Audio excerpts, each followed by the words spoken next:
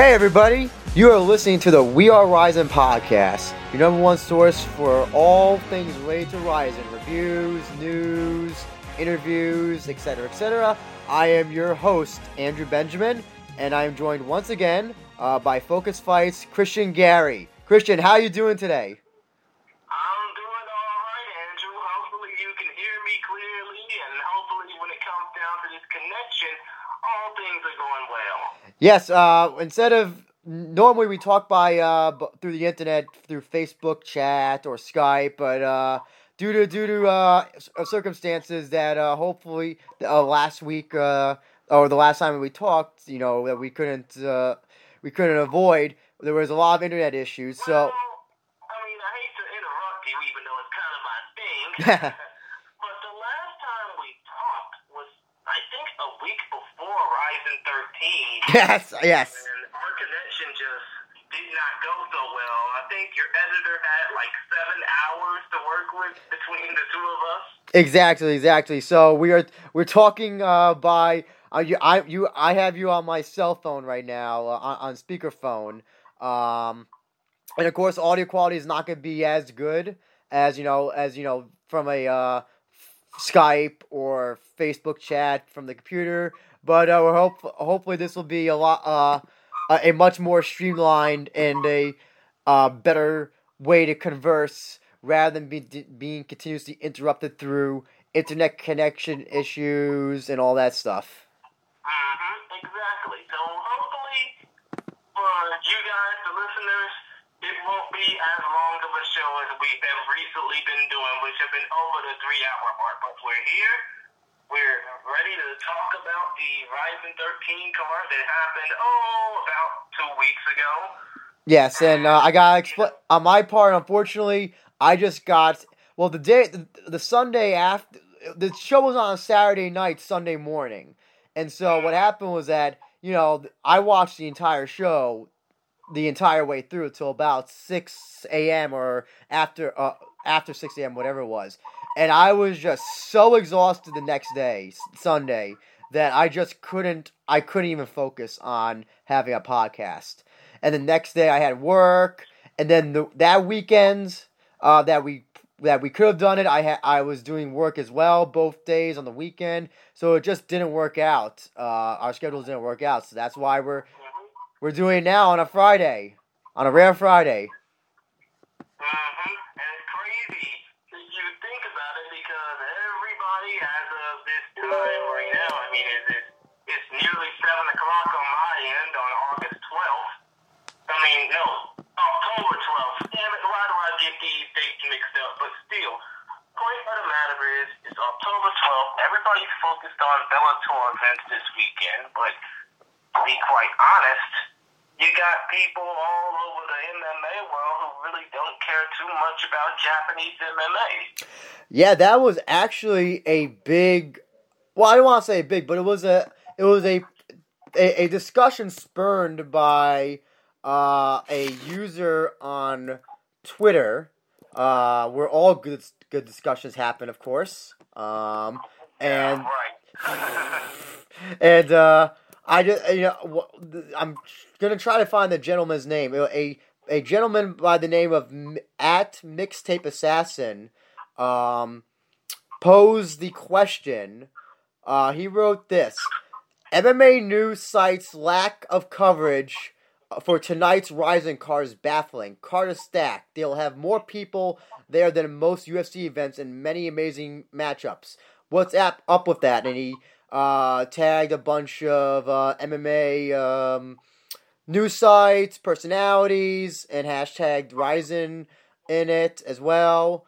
And one of those people that he tagged in it was Luke Thomas, who I think he does the MMA Hour now. He took it over from Ariel Helwani. Yes, he basically took over from Ariel Helwani, who's now working with ESPN, whose partner Chael Sonnen is going to be quite busy this weekend against Fedor Emelianenko. Oh yes, and so what happened was that Luke Thomas on the MMA Hour, and actually probably the MMA Hour, even when it had Helwani, they never really covered anything but UFC and Bellator.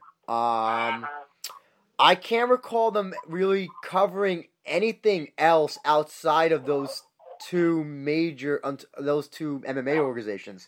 But what happened was that Luke replied back, and he gave his reasons why he doesn't cover Japanese MMA. He gave 4 reasons. The first one being almost zero return of investment for JMMA coverage. Second, very little English-speaking JMMA indigenous to push stories to broader outlets. And he puts in parentheses, this didn't used to be a problem. 3, unlike Brazil, most big sites have no Japanese correspondent. And 4, years of diminished influence has diminished attention.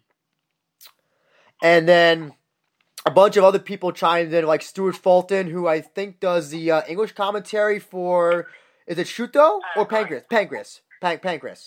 And it was also a big, he's a big guy to follow when it comes to JMMA as well.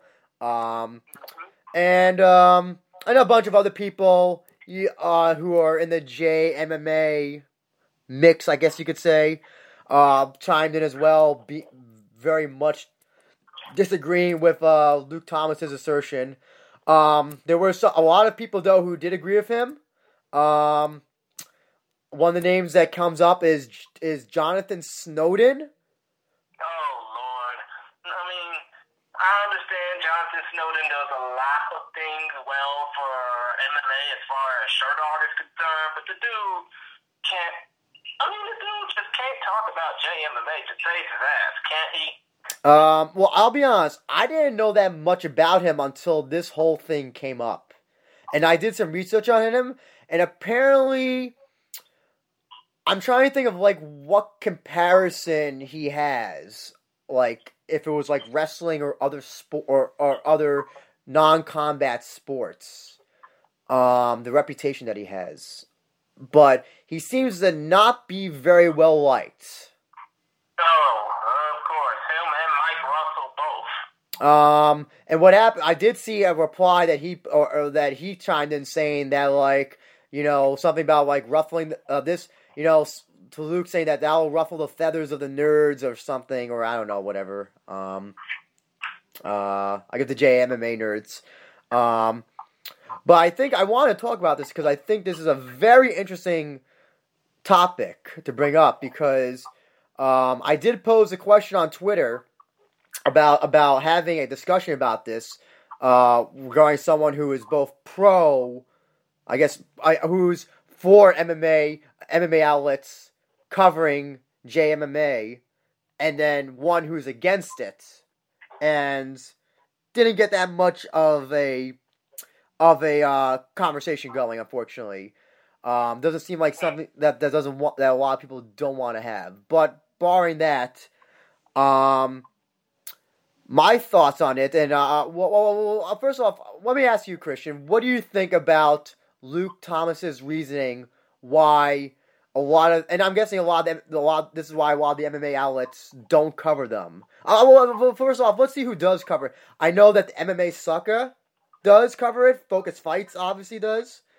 Dave Meltzer covered the Ryzen show, the Ryzen 13 show, but for the most part, I think when it comes down to Dave Meltzer, and I have a varying opinion about him dating to his pro wrestling days, but you can't really take Dave Meltzer's words for face value. You just have to take them with a grain of salt. That's fine. Yeah, that's understandable.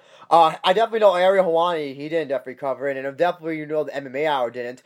I think that John Pollock on his thing may have covered it, but I'm not entirely 100% sure about that. MMA Fighting I believe probably covered it. They usually do. Sherdog must have had something, I'm gonna guess. But I'm sure Sherdog had previews and reviews about it.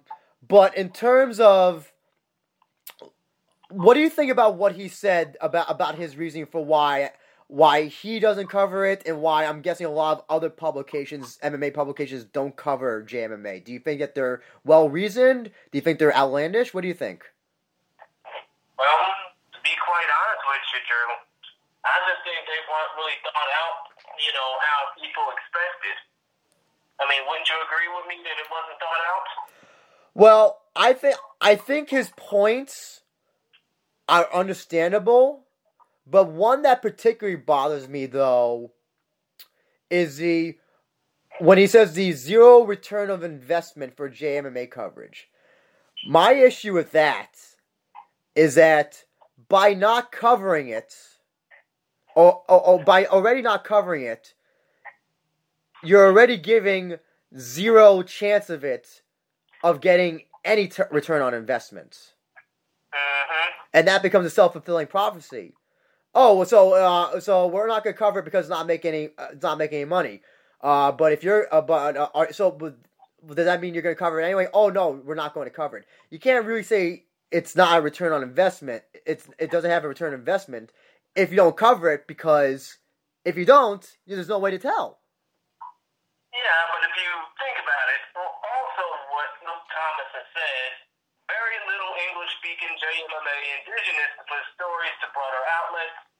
Unlike Brazil, most big MMA sites have no big Japanese correspondent, and years of diminished influence has diminished attention, apparently referring to when the UFC bought Pride FC back in 2007. Yeah, I mean, the thing is, and here's the thing: when I'm saying JMMA, I'm gonna have to be specific about it. I'm talking about Rizin. Let's be honest. Out of all the promotions that can get coverage, Rizin's probably the only one. Deep Jewels, Shuto, even Pancreas. They don't have that. They don't have the reach that Rizin does. I guess the only other one that you could say would have any reach, it would probably be ONE FC, Road FC.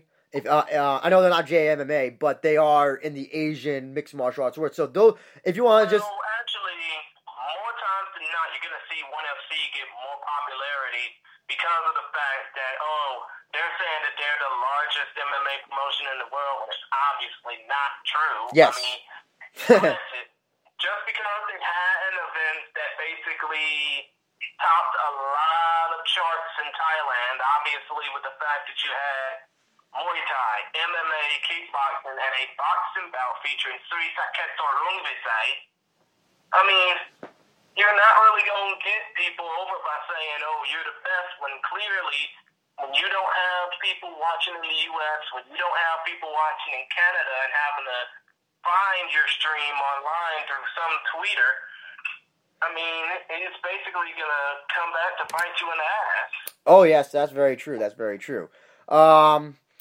But I don't, I'm just bothered by mainly his number one, number two. I understand the Japanese thing. You could probably find a lot less people who speak Japanese who could translate in Japanese than Portuguese. There's probably you probably have a lot less of that, and also, of course, time differences and all that stuff probably had something to do with it than Brazil with Brazilian promotions. But I don't see, the problem is that I'm really bothered when they say by not covering it anyway. They're saying that if you don't cover something, you can't more or less say that there's no return on investment, because you have nothing to back that up with. As well as saying years of diminished influence, has diminished attention. I mean, obviously, after the fall of Pride, you had K1 Heroes, you had Dream. Yes. You obviously still have Shuto, Pancrase, and Deep, and now you have Rizin. Yeah, but to say that it has diminished attention, by not giving it attention, you are already diminishing the influence. And there's one thing that I think that that we have learned more so now than ever before, is that news and media dictates a lot more the narrative than we probably used to think, and especially in MMA. I think that's definitely true about MMA. What do you think about that? That the MMA media dictates the narrative a lot. Yeah, I think because if you think about it, if you actually, take a little time to enjoy the Rising product, maybe even cover an event or two, other than the fact that, ex-UFC fighter is coming to Japan to fight Can Unknown. I mean, basically, if you took a little bit more time to actually understand that and realize that Japan is less about, wins and losses and more about the pride you show in fights, maybe people will have a different perspective about JMMA. Maybe people will have a different perspective about Asian MMA in general. Oh, you're absolutely right. You're absolutely right about that. But the problem, I think that's the problem, is that none of these, the Luke Thomases and Ariel, well, I think Ariel Helwani probably cannot cover it because he's doing the ESPN thing, but the Luke Thomases and others just they're not even giving it the time of day. It's either UFC or Bellator. Maybe the occasional other little promotion that gets a big name, like with the upcoming Liddell and Tito fight that's coming up. God, the less talk about that, the better. So, but it's I think that Horiguchi Tenshin Nasukawa match should have been getting a lot more press, in my opinion, than it did. But it barely got anything from the big MMA media, I feel like. Mostly because of the fact that people were still, and I don't want to get too explicit here, but they were basically all over Conor McGregor's hog like a bunch of Harley dykes. Oh, I think there's also time, given the time between when Conor had his fight and when the Rising fight happened, I think, if the two were the same week, then that's an entirely different story. I would not begrudge any promotion, any MMA outlets to cover UFC, a Conor UFC fight over Rising. That's just being realistic. But given that the Conor fight was not even close to, was a month, not a month away, but a few weeks away, there was time to cover this huge Rising event that got a huge turnout, their biggest turnout, that had a very Kid Yamamoto, Masato type kickboxing match. Type of feel, basically. Exactly. They had Crow Cop on the card. They had two former UFC fighters on the card. They have some pretty up and coming prospects, or I want more some established prospects. New fighters that other people may not be familiar with. It was just kind of surprising, just the lack of any even from the English fighters, the English speaking fighters, that they didn't get any that they barely got any coverage. No Crow Cop, no Darren Cruikshank, no Diego Brandao. It's kind of funny because I think Diego Brandao spoke nothing but Portuguese when it came down to that entire press tour. Yeah, well, you're right. Bob Sapp didn't get any press coverage. Jake Hughes didn't get any press coverage. That's another thing. Yeah, you would think that the whole Bob Sapp sumo fight would get a little bit of ironic coverage. It didn't even get that. So I don't think if you want to come to me and say that not every JMMA, every Asian mixed martial arts promotion can be covered, I understand that. The audience is probably smaller for that, and you obviously want to go for the bigger audience. But to try to ignore, and I think that with this Rising 13 card that happened, I think it was deliberately ignored. I don't think there's any excuse for why it didn't get the coverage that it more or less could have and should have gotten. Indeed. You want to tell me? You want to tell me that? Oh, we don't get any clicks or any views when we covered Deep Jewels or Shuto or Pancreas. Okay, fine, that's understandable. There's no way I cannot believe that that giving Ryzen 13 either live coverage or interviews with Horiguchi or Crow Cop or Sap would not have gotten any eyes. I cannot believe that for the life of me at all. It sounds totally ridiculous. I still would like to have a conversation with two people about this.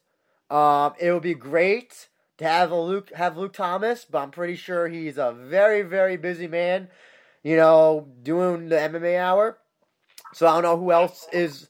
I don't know who would be an equivalent of him, and then get somebody else as well who's pro, who's the opposite of that thinking, and just because I understand both sides. I think that both sides have valid points.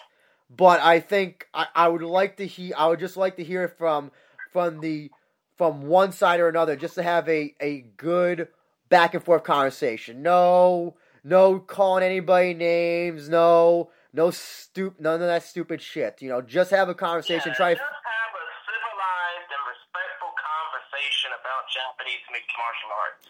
So that means, unfortunately, Jonathan Snowden is exempt from this. If he says he wants to come on, I will not begrudge him as long as he does not do any name calling, because I'm not gonna have any of that shit. We're not.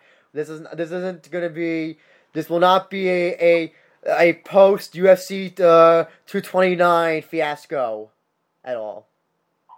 But you know what? We've been basically beating this damn thing like a dead horse for just about 15 to 20 minutes. Can we please go ahead and go to the Rising card already? Absolutely, Christian. Thank you very much for taking over. Would you actually? You go ahead. Would you like to do the introductions for Rising 13? Well, yeah. I mean, because there wasn't any introductions for this event at all. Because for starters, they opened the show by basically, obviously the English commentators. Mike Trigg, Joe Ferraro, they basically opened up the show talking about, hey, three fights are going to get pushed up to the middle of the card just so that these people can get out of here due to a typhoon about to hit the Saitama and Tokyo Prefecture. So, could you just clarify that? So, did they say that a typhoon was coming, or did the typhoon eventually come to that area? Because that's what I thought it sounded like they said. That the actual typhoon, like during the middle of the show, was actually going on in Tokyo. Do you happen to know which is which? Well, I think from the mouth of Joe Ferraro, I heard that the typhoon was coming 4 hours into our show, so we gotta push these fights up to the middle of the card just so that these fans can get out of here on time. Because as you would probably know, the trains that get all the way around the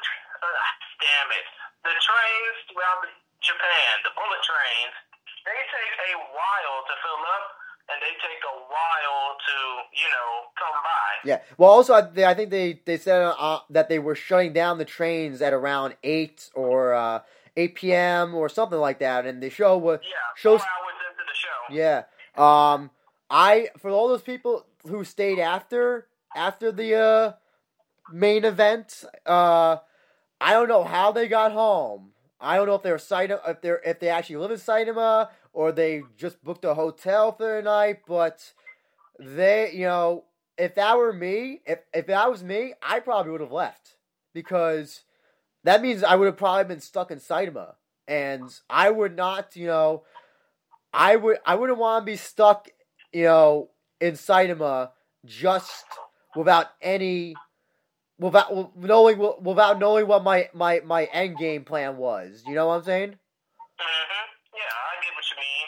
I wouldn't want to basically stay around and watch an MMA event knowing that it's probably going to flood and I ain't going to have no way to go home. Yeah, and I can tell you, somebody who experienced a kind of small typhoon while I was in Japan, those typhoons, they are, even when they're not big, they are brutal. Brutal wind, Brutal rain.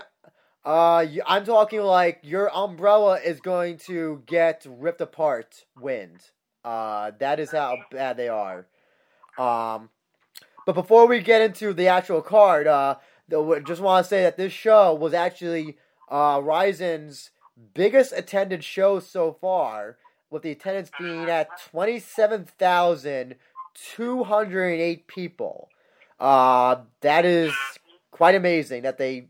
And that's the other thing as well is that it looks like on at least on video that every seat was filled at least up until middle of the main event, because you kind of figure like, oh, there's gonna be a typhoon coming, people are gonna come by. No, people came by and stayed at least until the first half of the show. After the second half, people, you could definitely see it wasn't as crowded.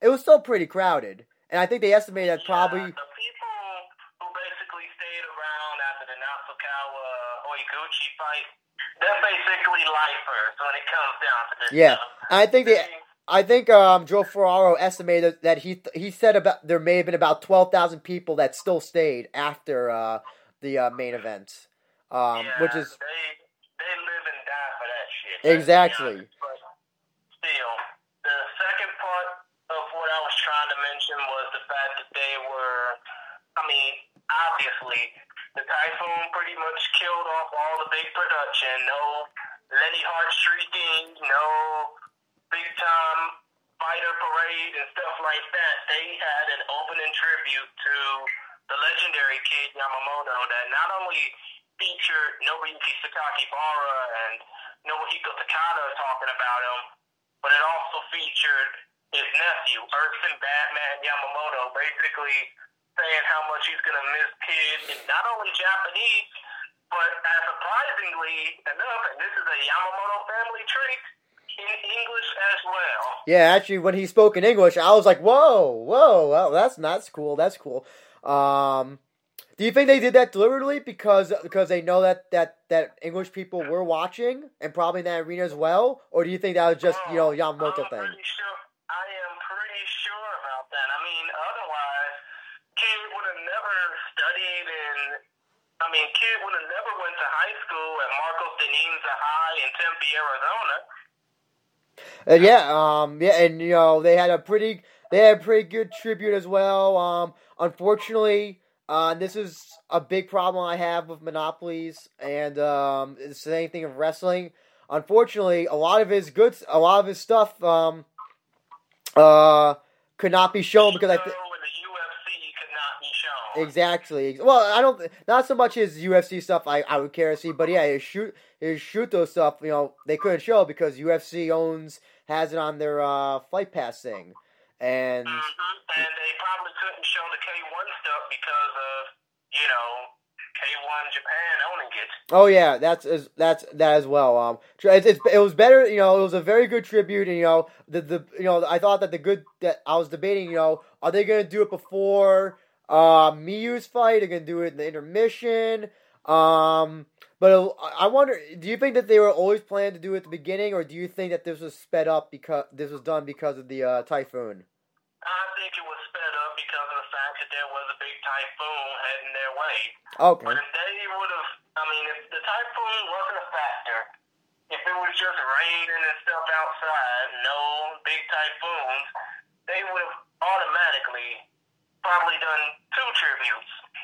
Yeah. One before the fighter ceremonies, and the other maybe before or after Miyu's fight with Andy Nguyen.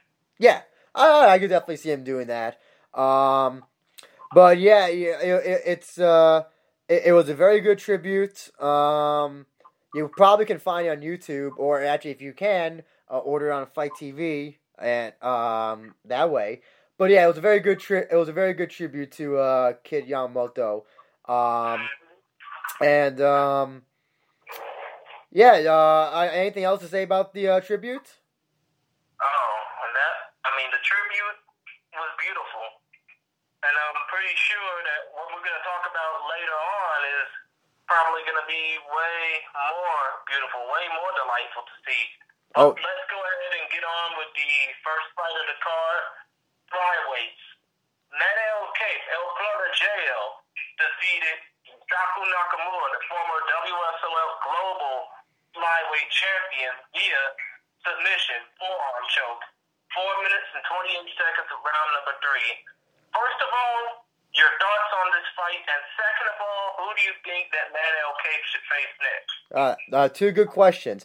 It was interesting that this Manel Cape, and they were mentioning on commentary, Frank Trigg and Joe Ferraro, how he was a much more, quote, I guess, mature fighter. His antics were definitely toned down. He still did a little bit of smack talking, but not compared to what he was doing, used to, not a lot. Manel Cape he was definitely a much more he was a less devil may care fighter. He definitely seemed to have a game plan of basically grappling with Nakamura, which I guess was kind of a surprise, and he did that. And he basically dominated for all 3 rounds until eventually got the choke in. And that's the thing, as you said, it wasn't even a full rear naked choke; it was a forearm choke. So Manel Cape looked very good in this fight. Nakamura, he didn't look so good in this fight. He was very, for a guy that was a former WSOF flyweight champion and who's got a pretty good fight record, who was 14-5 before this fight. Yeah, he did. He was He basically got worked on. He looks like it seemed like he was not taking Cape seriously while Cape was taking Nakamura seriously. And I don't know if you saw if you saw the weigh-ins when Cape was like saying, he was like talking smack to Nakamura and all that stuff. Nakamura was just smiling and laughing. He probably thought that I can just easily coast through this guy. But no, Cape came in and he made quite a statement. What do you think about do you want to answer my question, or do you want me to answer your second question first? Well, you can go ahead and answer first. Okay. Because I think when it comes down to who Manel Cape faces next, I think it's obvious. Oh, it's obvious? Oh. Oh, yeah, we all know. But What? you go ahead and continue with your question first. Okay, well, I was gonna say, how do you think Cape looked in this fight? What do you think about how he went into this fight and what his whole strategy for this fight? I said you probably might not have heard me in the preview for this event, but I basically said that Manel Cape should stop acting like a star boy and start being a made man. Mm-hmm. Well, obviously, he proved that in this fight when it came down to just neutralizing Yusaku Nakamura into making him tap out due to that forearm choke. But if Manel Cape can maintain this type of killer mentality that he had when it came down to training at Tiger Muay Thai and all this stuff, then I think that we're going to see a dangerous beast from Manel Cape. Yes, especially if he sticks at. Well, do you think he sticks at flyweight, or should he do bantamweight? Either or. But all I'm saying is, if he keeps the mentality that he had against Yusaku Nakamura, then he'll be a different animal. Exactly. He will be a different animal. It seemed like training at AK in Thailand definitely helped him a lot. Oh, my bad. I thought he was training at Tiger Muay Thai. Either way, the dude's starting to become a killer since going to train in Thailand. Yeah. Oh no. Yeah. He changed his camps to I think it's permanently. I think he's permanently with AK Thailand at this point. Mm-hmm. But regarding your second question, if who he fights next, and it's obvious. Well, I don't know if it's obvious, but my answer is a rematch of Kai Sakura. Oh, I was thinking the same thing. Oh. I mean, obviously, both of these two really. And we're going to talk about Kai Sakura later in this podcast. Yep. But spoiler alert: both fighters won at Rising 13. Both fighters dominated their opponents. I wouldn't mind seeing a rematch between these two from their Rising 9 fight because obviously Manel Cate needs to show the world that he's changed, and what better way to show that he's changed than by avenging the loss that he took. Exactly. Well, it was. That he's taken so far in Rising. Oh yeah, and there was some people who made some arguments about why he actually didn't lose. It was a split decision loss, and it's definitely a match that definitely needs a rematch at some point. I think, and definitely after since both fighters got their wins, what time I think that would be a good match to have on the December card. That would definitely be a rematch I would want to see.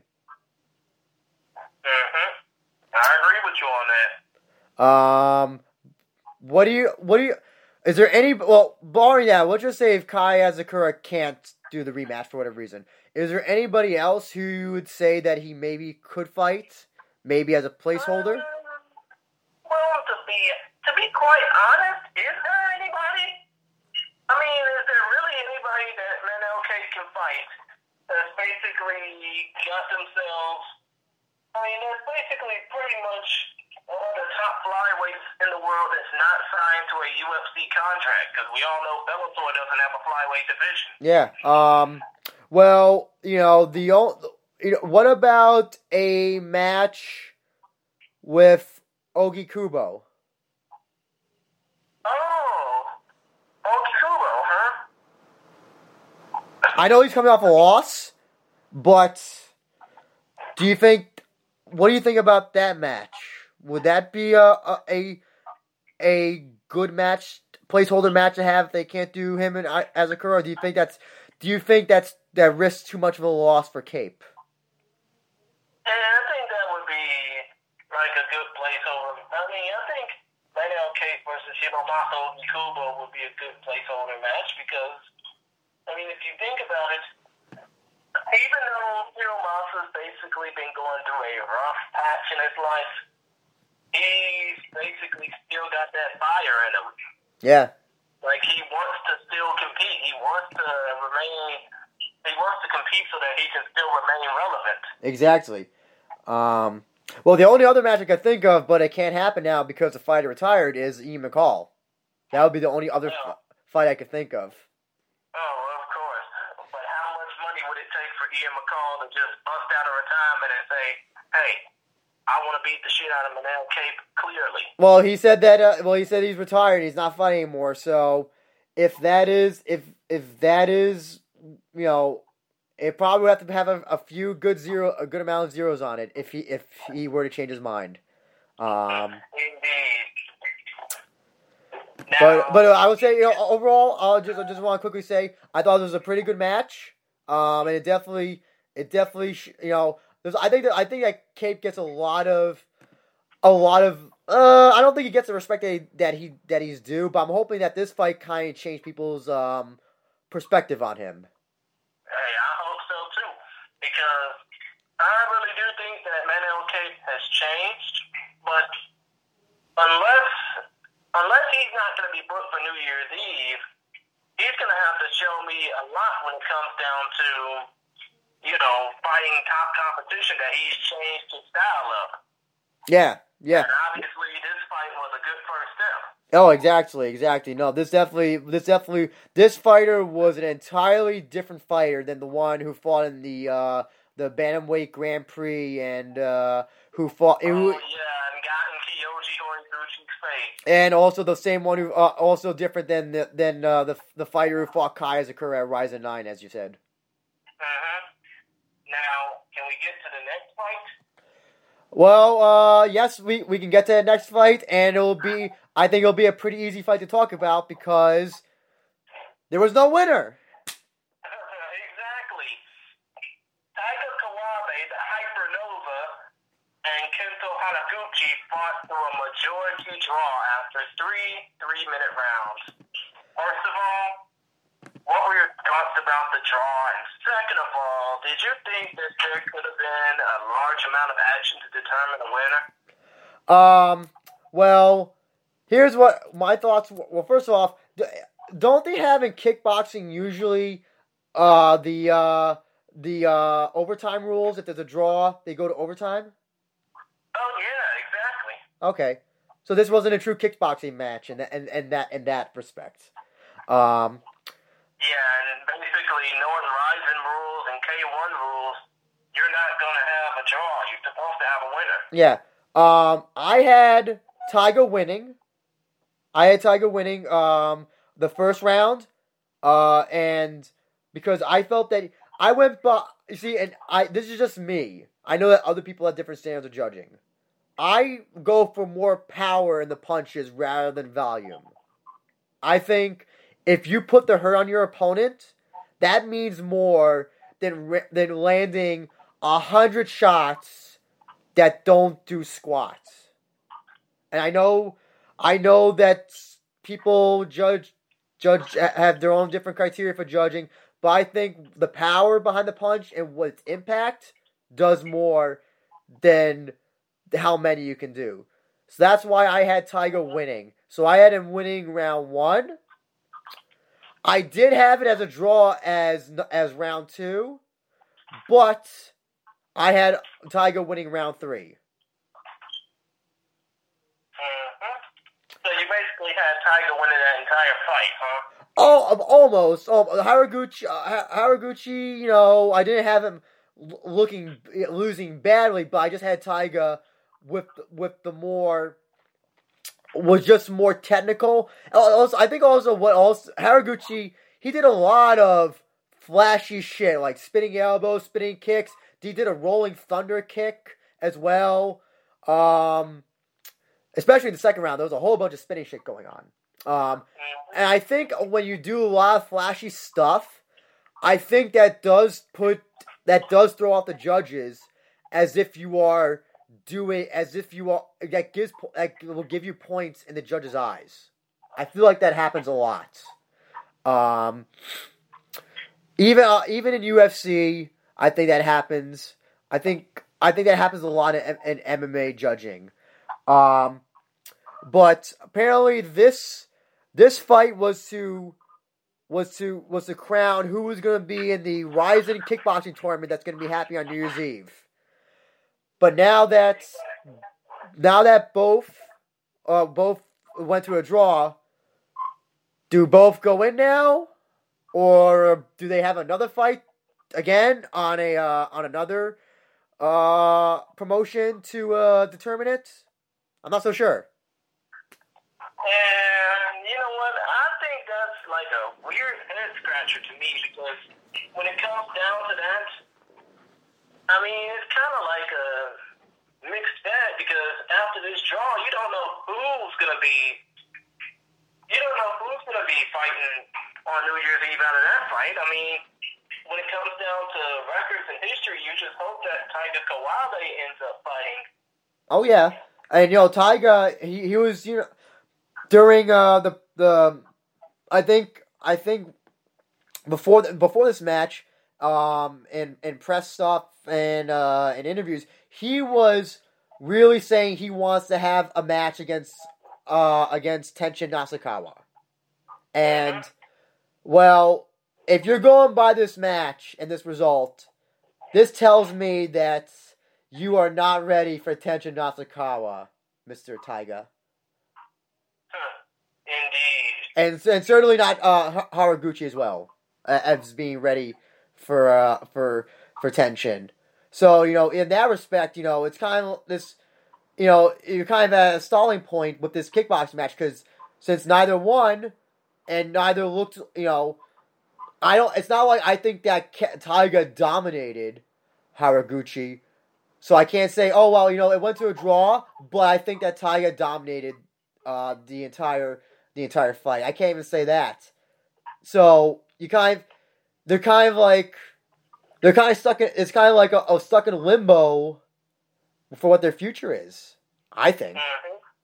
I don't know. What? But to be honest, when it comes down to that fight, I'm pretty sure that Nobuyuki Sakakibara will find some type of way to insert one or both dropping them onto that New Year's Eve card in some way, shape, or form. Oh, probably. If I don't know what they're going to do with that kickboxing card. Hopefully, I don't know. They were supposed to have it leading up to this card, I believe. That's what the original intention was, but I guess it got moved and all that stuff. So, I hope that Rizin's got their plans finalized for it. Yeah, hopefully so. Yeah, unfortunately, there's not a lot to talk about with this fight just because of what the decision was, really. There's really not a lot. Well, come to think of it, we go from a fight that didn't really have much of a decision to hold back on to a fight that was clear from the get-go. Yeah. Ayaka Hamasaki, the former Invicta Atomweight champion Ayaka Hamasaki, if you will, defeated Deep Jewels Atomweight champion Mina Kurobe and stopped her chances of basically turning this MMA fight into a full-blown harem anime. Exactly.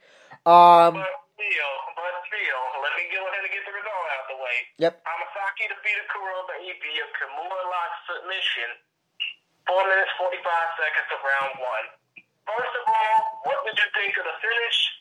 Second of all, do you think that Hamasaki has a chance to, be the standard bearer for Rizin when it comes down to the women's atomweight division?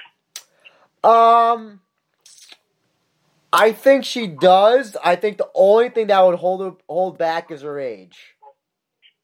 Oh, come on. Why do age got to play a factor? Well, because, the more years a fighter has on them, obviously the less of a future that they have. And but Hamasaki's only 36. She just defeated a 41-year-old. Well, I mean, in that respect, 36 to 41 is like 20 to 90 in MMA years. Oh, right. But I think Rizin has their eyes on Kana Asakura being the standard bearer for that division. Yeah, but here's a little newsflash. Kana Asakura just signed a contract with Invicta, which means if she does well in Invicta, her chances of going to the UFC probably might go a little bit up. So, I hate to play, fantasy booker, but wouldn't you think that a fight between Kana Asakura and Ayaka Hamasaki would make sense? Yes, it absolutely would. Especially, if Kana does go to UFC. Right now, I don't know what exactly is the status of her Rizin contract. I would have to guess it is, that she still is somewhat obligated to them in some sort of fashion. But when it comes down to Kana, I hate to interrupt you. There is a little clause in her contract where Invicta is her main promoter in the U.S. But when she goes back to Japan, her international promoter is Rizin, obviously. Yes. So that means she's going to probably split her priorities until the UFC comes calling. Yes.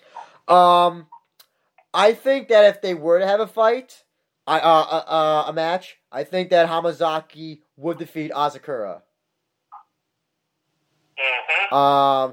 And if she is gonna go to UFC, I would just try to book that fight as soon as possible so Hamasaki could get that win, and basically it'd be a new way to recrown that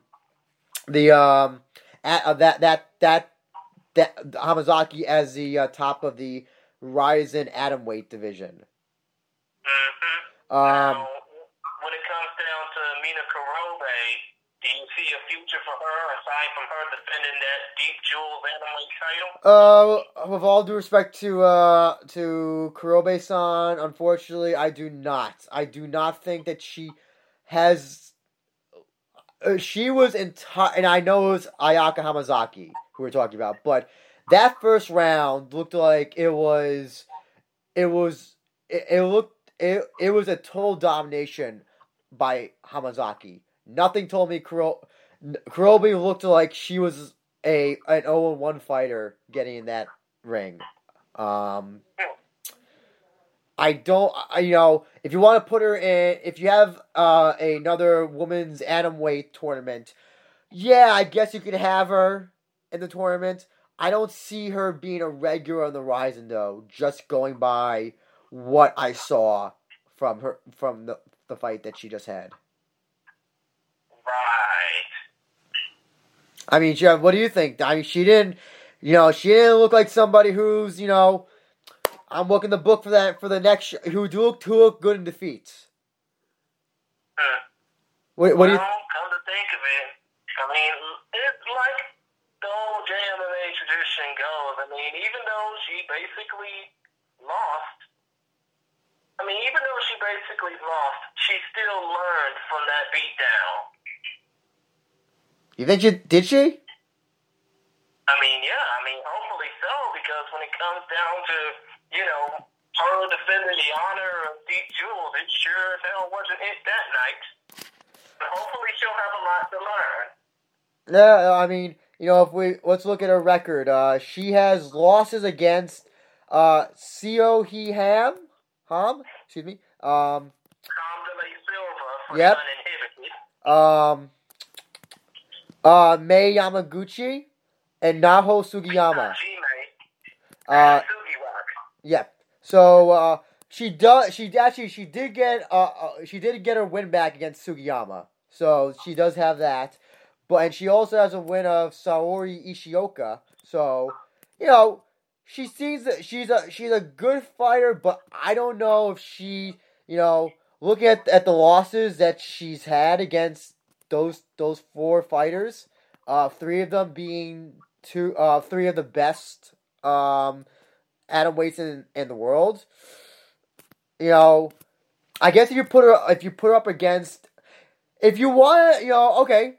Let me walk back.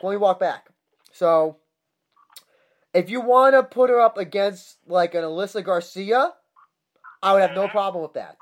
Alyssa Garcia has a few losses. Lost to Hamazaki. Kurobe did as well.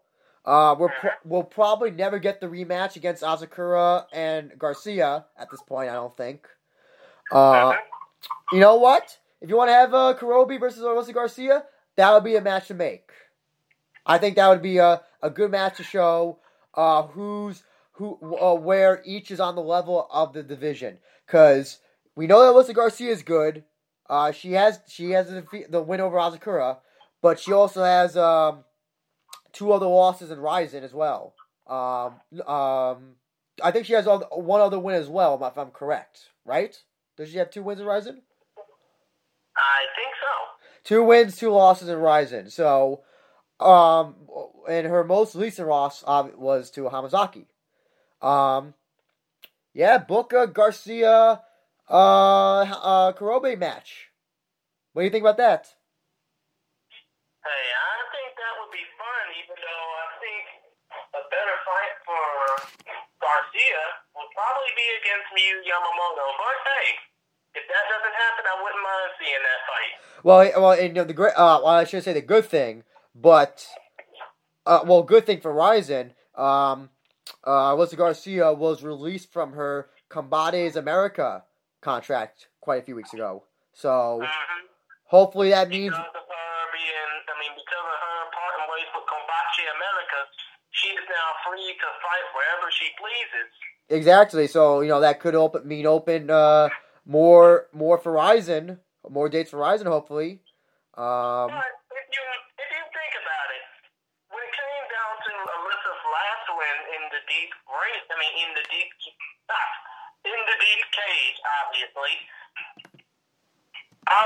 she defeated Sarami Takano, and she ended up saying, hey, I'm here, I want a title shot. I mean, what would be a better way for Alyssa Garcia to prove that she was dominant by having her fight Kurobe for the atomweight title? That was the Deep Jewels atomweight title, or you talking about? Yes. Oh, okay. The Deep Jewels atomweight title inside of a Deep Jewels page or ring. I don't know what they use now because I haven't seen a Deep Jewels event ever.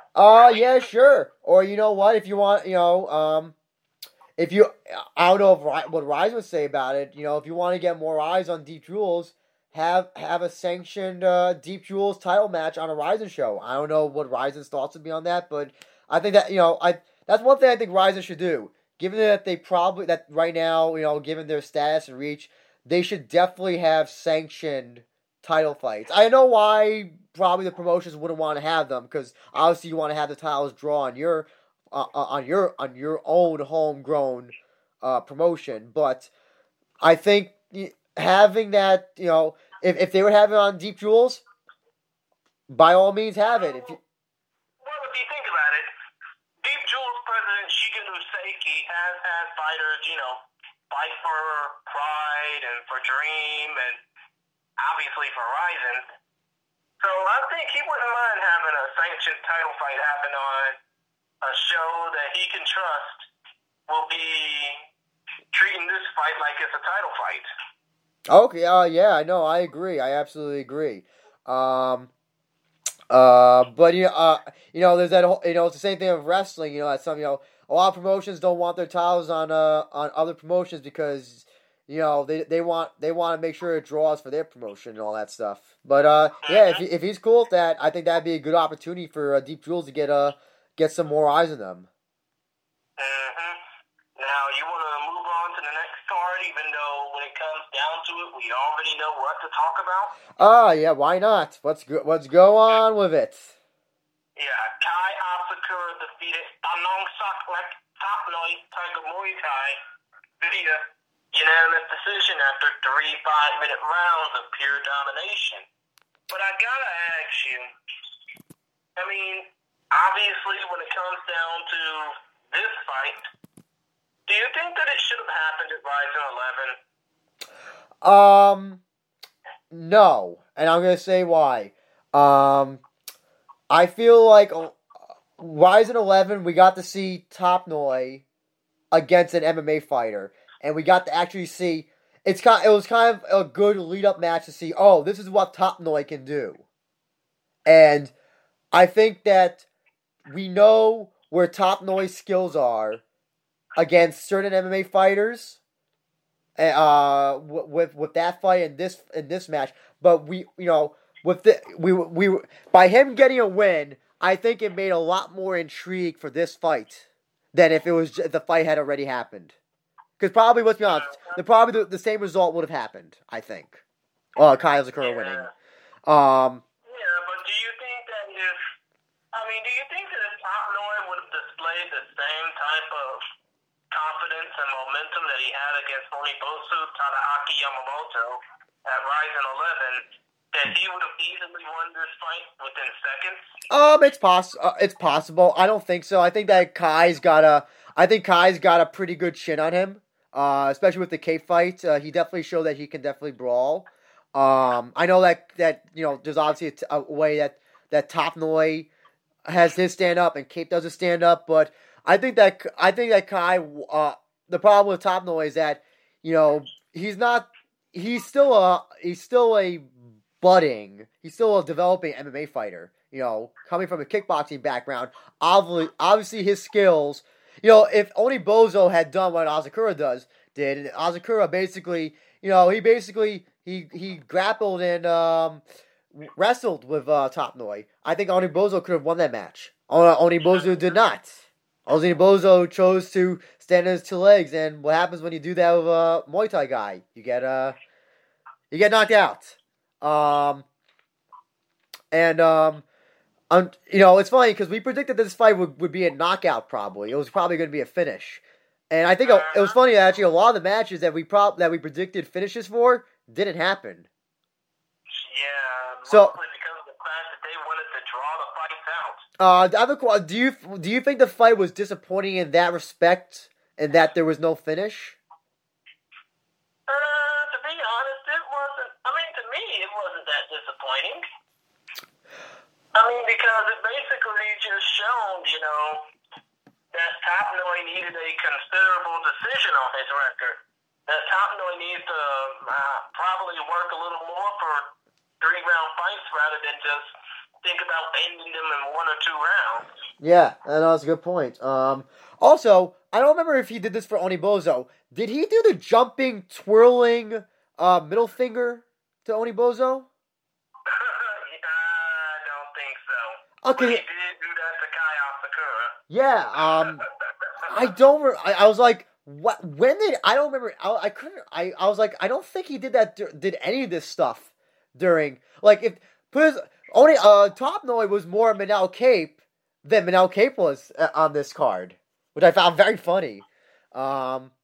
Come to think of it, instead of having Kai Asakura face off against Manel Cape, if Kai Asakura pulls out, we could see Cape versus Top Noi. I think that would be a very interesting match. I mean, if I would have to pick Cape to win that, but you know, I kind of wish, you know, I kind of wish old Manel Cape would have would be in the mental zone for that match because there definitely could be a very funny war of words. What do you think about them having this? Probably be lost in translation. Exactly. What do you think about them having this match at catch weights, along with the kickboxing match? Both were at catch weight at 130. Actually, it was one. I mean, actually, this fight, Asakura versus Top Noi, was one of 3 100. I mean, actually, one of 4 130-pound fights on this card. Yeah. What do you think about that many catch weight fights? I don't know. I mean, it's not that I think that Rising can't make up their minds. It's just the fact that they want to try and build up, you know, the flyweight and the bantamweight division properly so that Kyoji can rule overall. You know, you're probably right about that. What do you think that Top Noi will be on the New Year's Eve show? I hope so. I mean, to be honest, if not, I won't be too upset, but I would be totally surprised if he's not on that show. Oh wait, yeah. So the Manel Cape Nakamura fight was at catchweight. What was the other one? You said there was 4 or there was 3? Oh yeah, there was actually 4. What was the other one? Versus Haraguchi. Oh, I had that. I had that at flyweight. Haraguchi. Oh, I didn't know that, but still, there were 4 fights that were at 58 or 59 kilograms. Yes, yeah. Obviously, Haraguchi versus Tenshin Nasukawa. Then you had Cape versus Nakamura. You had Tiger versus Kento Haraguchi. And you had Kai Asakura versus Top Noi. I guess, you know, just also going back to what I said before about this fight being a disappointment. In my respect, you know, I was kind of hoping for a knockout. So in that respect, because, you know, you have 2 hard hitters here, I kind of was hoping that, you know, we would see a finish.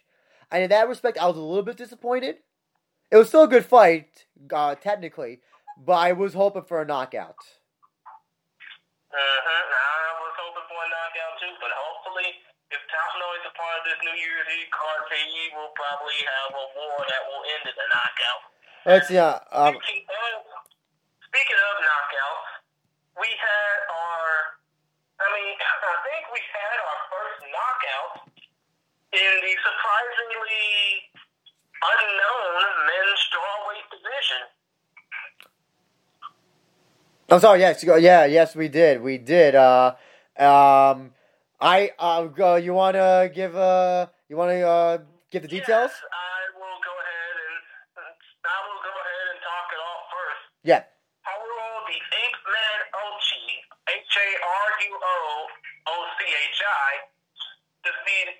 Obviously the deep strawweight champion defeated the strawweight king of Pancrase, Mitsuhisa Sanabe, in his first MMA fight in Rising via TKO, soccer kicks, 2 minutes 51 seconds into round number 3. First of all, how about them soccer kicks?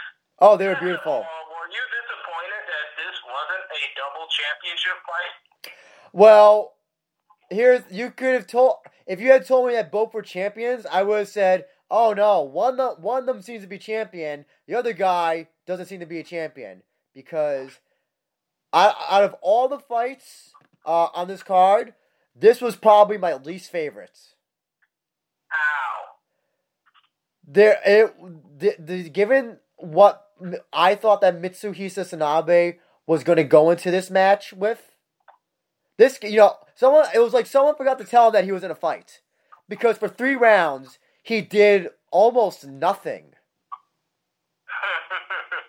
Would you basically say it was kind of like the Tenshin Nasukawa? I mean, would you basically say it was kind of like the kickboxing bout he had against Yamato Fujita? I think he did more in that than in this match. Because in this match, it was like someone forgot to put on the on switch on the controller. And, I thought that this fight was going to go the opposite. I thought that Tsunabe was going to go through Ochi. But the opposite happened. Ochi came and remembered and knew that this was a fight. Tsunabe didn't know this was a fight. And was total, he totally dominated him. And Tsunabe literally, you have to go. I urge everybody to go and watch this. I said for this on the preview show, this fight will either be the best fight in the card or will be the worst fight in the card because they'll either go in there all blazing, like there's no care in the world, or they're gonna be hesitant to do anything because they're both champions of their respective promotions and they don't want to look bad. And I think that's what Tsunabe did. I think Tsunabe didn't want to do anything because he didn't want to try to risk losing this match and being the lesser champion. But by not doing anything, he got his ass kicked anyway. So I don't know exactly what his game plan was. Was it just try to do as little as possible and get a decision? I don't know if that was his plan because obviously that didn't work. Ochi was doing everything. He took down Tsunabe in the first and second round.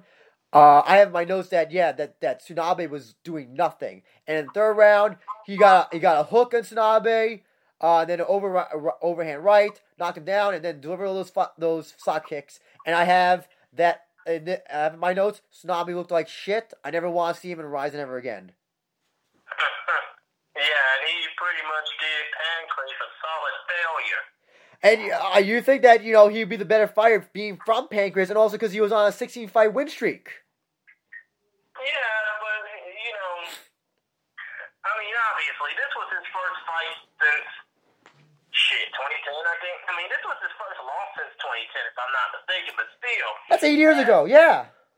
That showing for him didn't really display how much of a good fighter he was supposed to have been.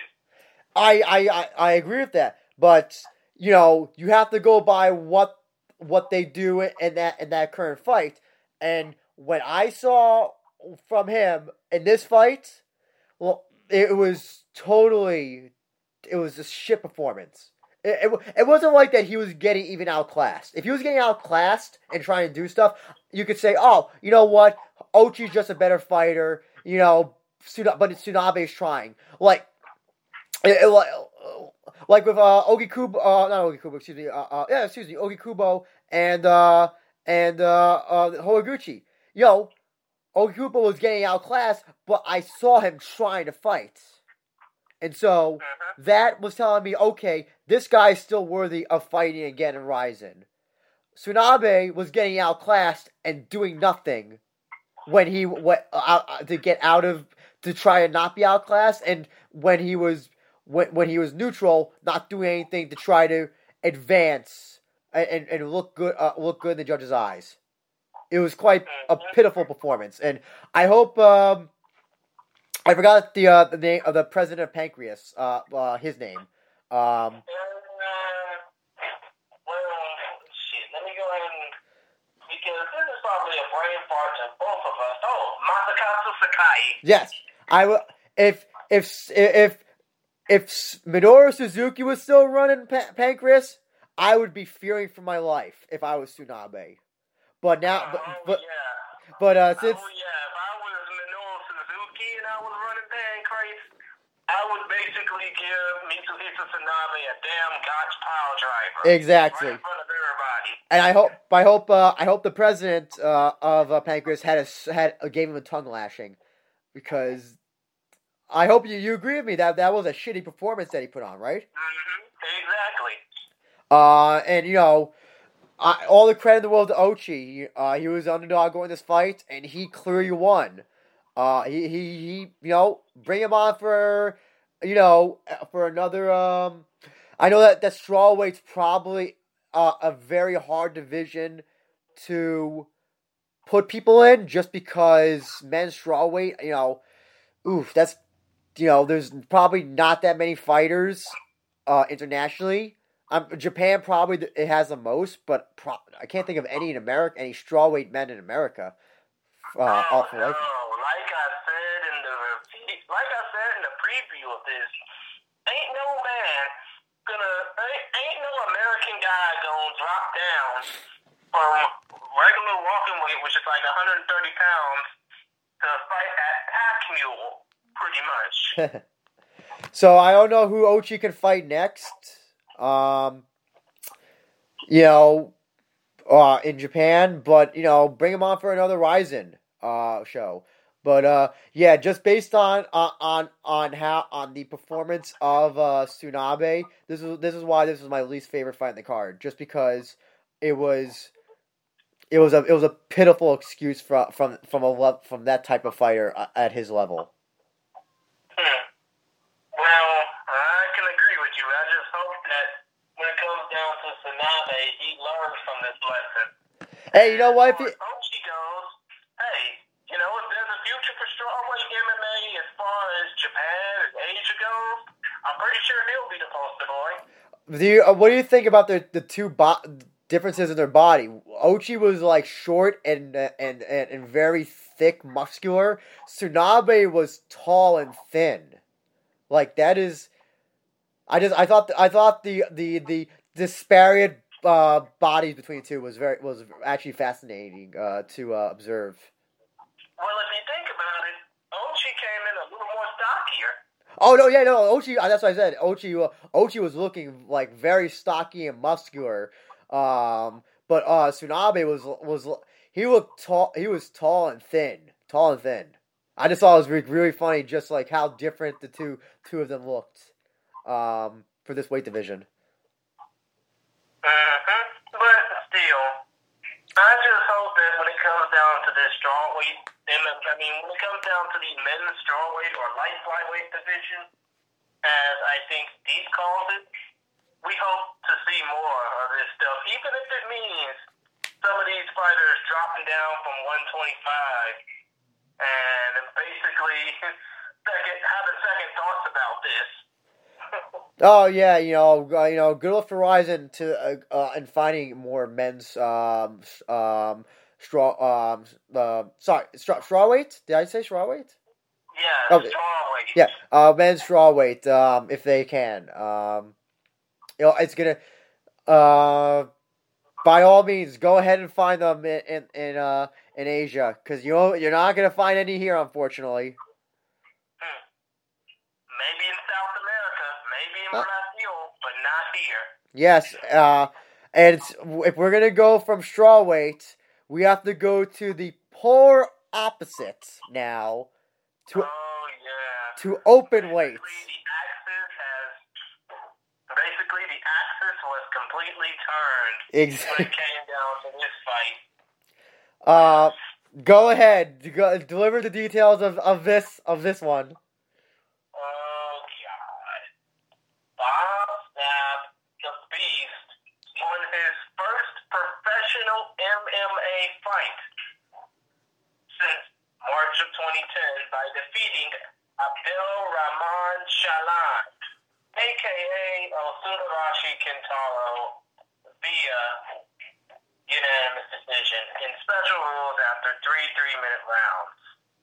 Now, I did not see the entire fight because I was basically just struggling to find a working stream for it.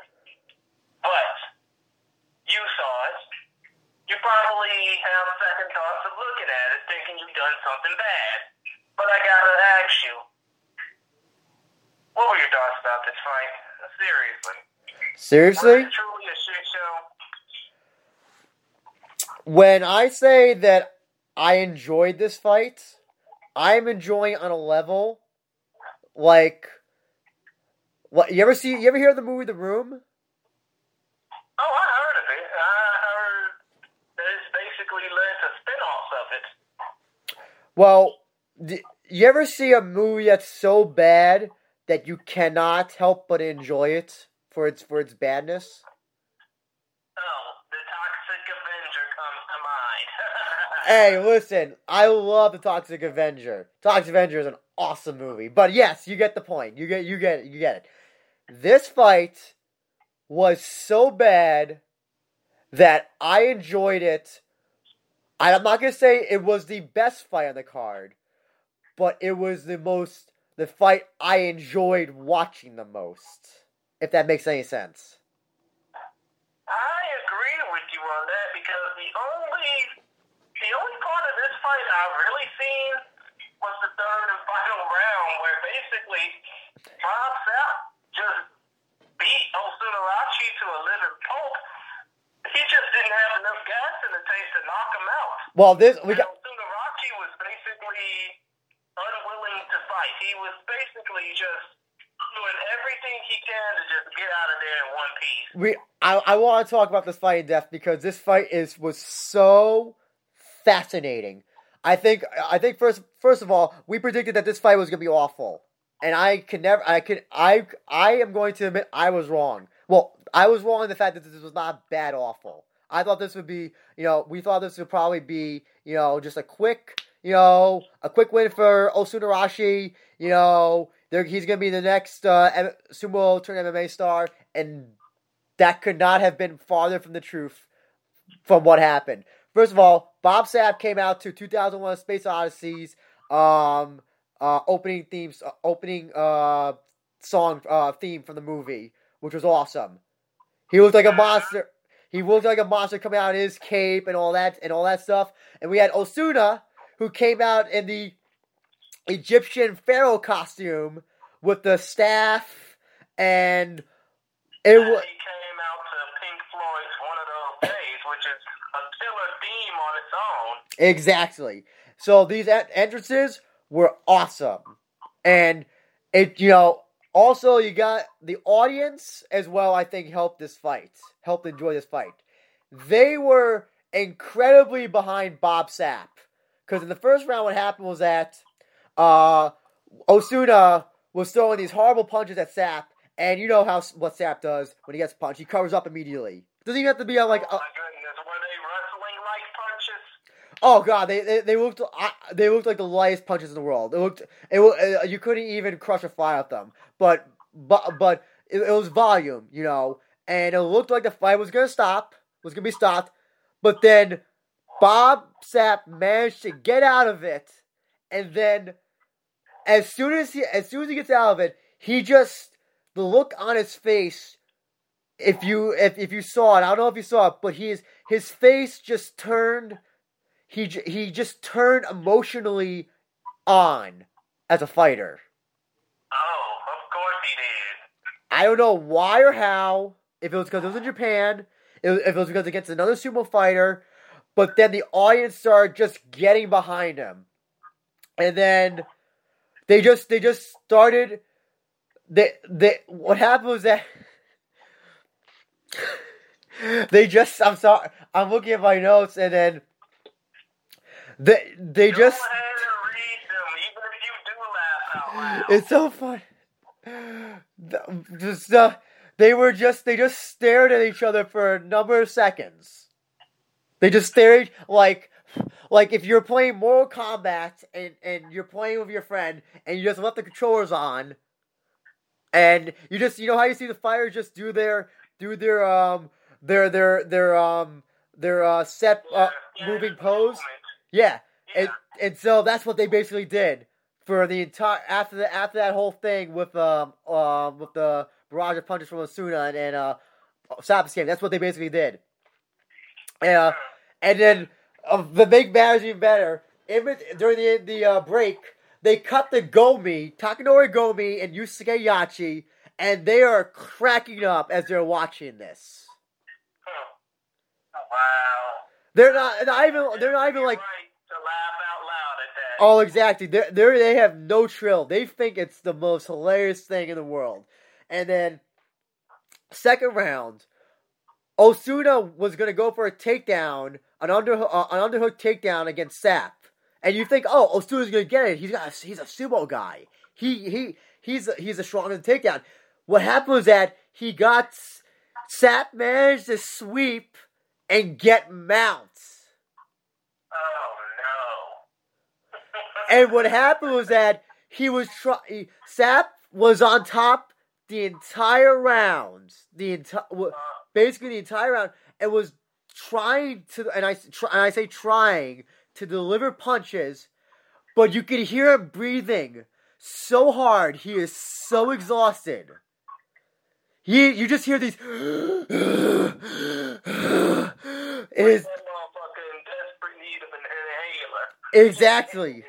He sounds like he is gonna die. But he wins this round because he got mount and a few punches in. But what happened was that when the round ended, the Osuna was still on the ground and had to will himself up to get up. Oh, And then in the third round, they are both so tired that even the referee gave them both a yellow card because they weren't fighting. Telling them to keep going, otherwise they'll throw the fight out. Exactly, and Bob Sapp just happened to get a bunch of punches in, and Osuna was like, even ran away, turning his back to him, which is what you never do in a mixed martial arts fight. In fact, actually, some MMA matches have been stopped because you turn your back to your opponent, because that's considered a TKO or a submission. The thing is that turning your back on your opponent, that's the number one rule you can't break. Exactly. In any fight. Exactly. But Osuna did that. And, when the round ended, they both give each other a hug, and the audience gave them such a pop. They loved it. And I loved it too. This fight was so enjoyable on a level of bad MMA that I could appreciate it for its lack of skill, and also for the fact that, as you said, Bob Sapp, he broke his 13 fight, I think it was 13 fight losing streak. Yeah, 13 fight losing streak dating all the way back to 2010. He finishes As far as MMA goes. and is still 2-0 against actually now would be 3-0. 3-0 against sumo wrestlers and 2-0 in Ryzen. Exactly. So it was supposed to be Osuna's breakout party, but instead it turned out to be Bob Sapp's. By the way, the other thing as well, you can hear Josh Barnett is in the corner of Osuna, and you're hearing him yelling him instructions, and Osuna is just not doing any of that shit. He has no idea what to do. Yeah, if I were Josh Barnett, I would have given Osuna Rashi's big ass a brainbuster suplex. I thought this fight was so enjoyable, like I said, on a level. I don't know what you do from here with Bob Sapp and Osuna. Osuna is so bad. He is so awful. Like here's the thing. Baruto was not a good MMA fighter, but he still knew his strengths and weaknesses. He knew that he could basically outpower guys and basically take them down and lay on top of them. I know it's not the most exciting way, but he still knew his strengths. And he was a 4-0 fighter in Ryzen. Osuna? Until he faced off against Miracle Kokov. Exactly. Osuna, I have no idea what he can do. I saw a guy who is awful, who is just terrible, who is, if he's going to lose some weight to increase his cardio, sure, good. But I think that's easier said than done with a guy of his size. Sapp, I don't know what you do with him. Have him face Crow Cop? No, that ain't happening. Because if he does face off against Crow Cop, he's going to get his head kicked in. I don't know. How about Roque Martinez? Nope, ain't happening. If he fights him, he's going to get spot choked. I don't know what you do with Sapp. You gotta capitalize on this on this winning streak, on this rising winning streak that he has. What do you do? What do you do, Christian? I mean, I don't know, but first of all, when it comes to Osuna Rashi, he's gonna pretty much be done. He's gonna be a one and doneer when it comes down to fighters from other forms of combat sports or other forms of sports in general that just basically didn't really have the courage to take another fight after they've been embarrassed to the world. Like Johnny Morton, for instance, when it came down to him getting whooped by Bernard Aka back at K1 Dynamite USA 11 years ago. Or I think Dan Bobish, he got defeated by Naoya Ogawa at a UFO event, and Antonio Inoki event, by the way, on August 8, 2002. Okay, so how about this? I'm gonna name some MMA fighters, and I want you to tell me if you who you think is better, them or Osuna. You ready? Okay. CM Punk. Better than Osuna. Giant Silva. Better than Osuna. Who was not was it Jindrak? Who was the MMA fighter, or what was his partner's name? I'm forgetting his name. Sean O'Hare. Sean O'Hare. May he rest in peace. Yes. Better than Osuna Rashi. Jose Canseco.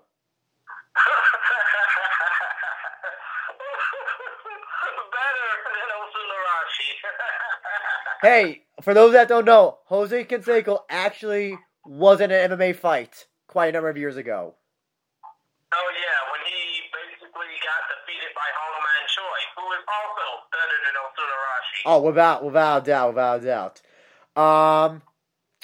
What do you do? So you think that Osuna's one and done? Hopefully so. I mean, if he can't improve off of that, if he can't basically, go back and apologize to Josh Barnett for that terrible performance he had, he's pretty much one and done. But, might as well go ahead and be like Boruto Kaido Hoverson and just be a Japanese talented, which is a Japanese foreign celebrity. Well, here's I don't see how Osuna can really improve. He's not gonna become a jiu-jitsu guy. He's not as big as he is, he can't be anything else but a wrestler. I mean, well, is it more or less Baruto's done of Rise at this point? Is that basically confirmed? Well, other than what I'm reading off of this MMA Sucker report saying the 10 fights to make after Rise 13, he's pretty much done. Because that's the only fight I can even remotely think of to have between would be Baruto and Osuna. Akebono is still has medical issues, and even if he didn't have medical issues, I don't know if I would still want to see. I don't know if I want to see that. But the only fight, I don't think we would want to see a Bob Sapp Akebono 3 at this point. Oh, absolutely not. I mean, I don't know. I think this fight was clearly made for Osuna to win, and that didn't happen. So it's kind of like, what do you do with the game plan? Because they threw the baby out the bathwater, basically. Exactly. But what about Bob Sapp? What do you think? What do you think is next for him in Ryzen? Not a damn thing. You really think so? I think for him, when it comes down to his career, obviously he was a world beater once upon a time, and then the world beat up on him. Now he needs to just go ahead, ride off into the sunset, with his pachinko parlors and basically just, think about life after fighting. I mean, obviously, Gary Goodrich had all those concussions. I think there have been a few other MMA fighters that have had, concussion problems, and I think Bob Sapp just might have a few himself from competing in kickboxing, wrestling, and MMA. So, when it comes down to Bob Sapp, I just think he needs to go ahead and, hang up his tights. I think I cannot be understated this celebrity that Bob Sapp has. Even when I was in Japan, I saw him in commercials on television there. That is still the level of celebrity that he has in Japan. If I don't know who you can make a match with him next, but if they do have another Bob Sapp match in Rizin, you know what? I never thought I'd be saying this, but I'm gonna look forward to it. You know what? I have to agree with you because he just got his first victory in a long time in mixed martial arts, and even if he's given an opponent like Shane Carwin, who was supposed to have made his return back to MMA last year, even if it's against Shane Carwin or somebody like that, that's a big, bulky heavyweight who's just basically destroying people. Even if it's against like Alexandru Lungu, who fights out of Romania and was a veteran of Pride FC, I wouldn't mind seeing him face off against him, even if it's against Vitaly Shimatov, who we have heard so much about. I think I have, more importantly, when it comes down to running the Focus Fights Twitter account, even if it's against Vitaly Shimatov, I wouldn't mind seeing that fight happen. Here's a thought. So, as I don't know if you've heard, but for those that are in the wrestling know-how, Alberto El Patron, formerly Alberto Del Rio of WWE, has said he's returning to MMA and he's going to be facing an opponent with a name. In Mexico, in the U.S. and Mexico, of course. He's supposed to be fighting for the promotion that he represents, Combate Americas. Do you think Del Rio versus Bob Sapp could be a match made?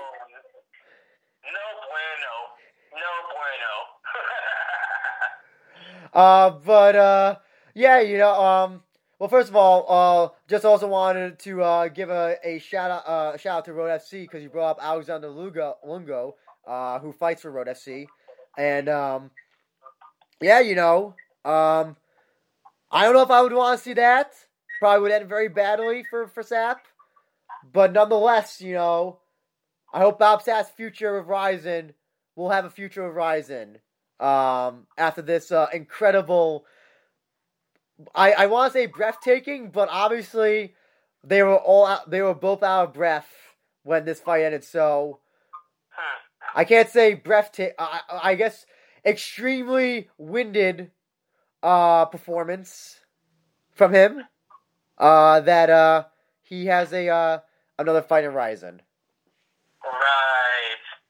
But hey, if you think about it, at least it wasn't like Kimbo Slice versus Donna 5000 from 2 years ago. I also enjoyed that fight on kind of the same level. It was that was just, well, I think it was made worse by the fact that Dada 5000 was declared clinically dead in the ring, in the cage, right during that fight. He for those that don't know, Dada 5000 had a heart attack, and he actually did die, briefly. I think that's what happened, right? Yeah, he was, I think, taken to Memorial Hermann Hospital. Obviously, this fight was in Houston. He was taken to Memorial Hermann, and doctors there brought him back to life, but unfortunately, the same couldn't be said for Kimbo because obviously he passed away. May he rest in peace. Yep. But that could have easily been a fight where both of those fighters would have died. So obviously the match now to make is Bob Sapp versus Dada 5000, open weight. No.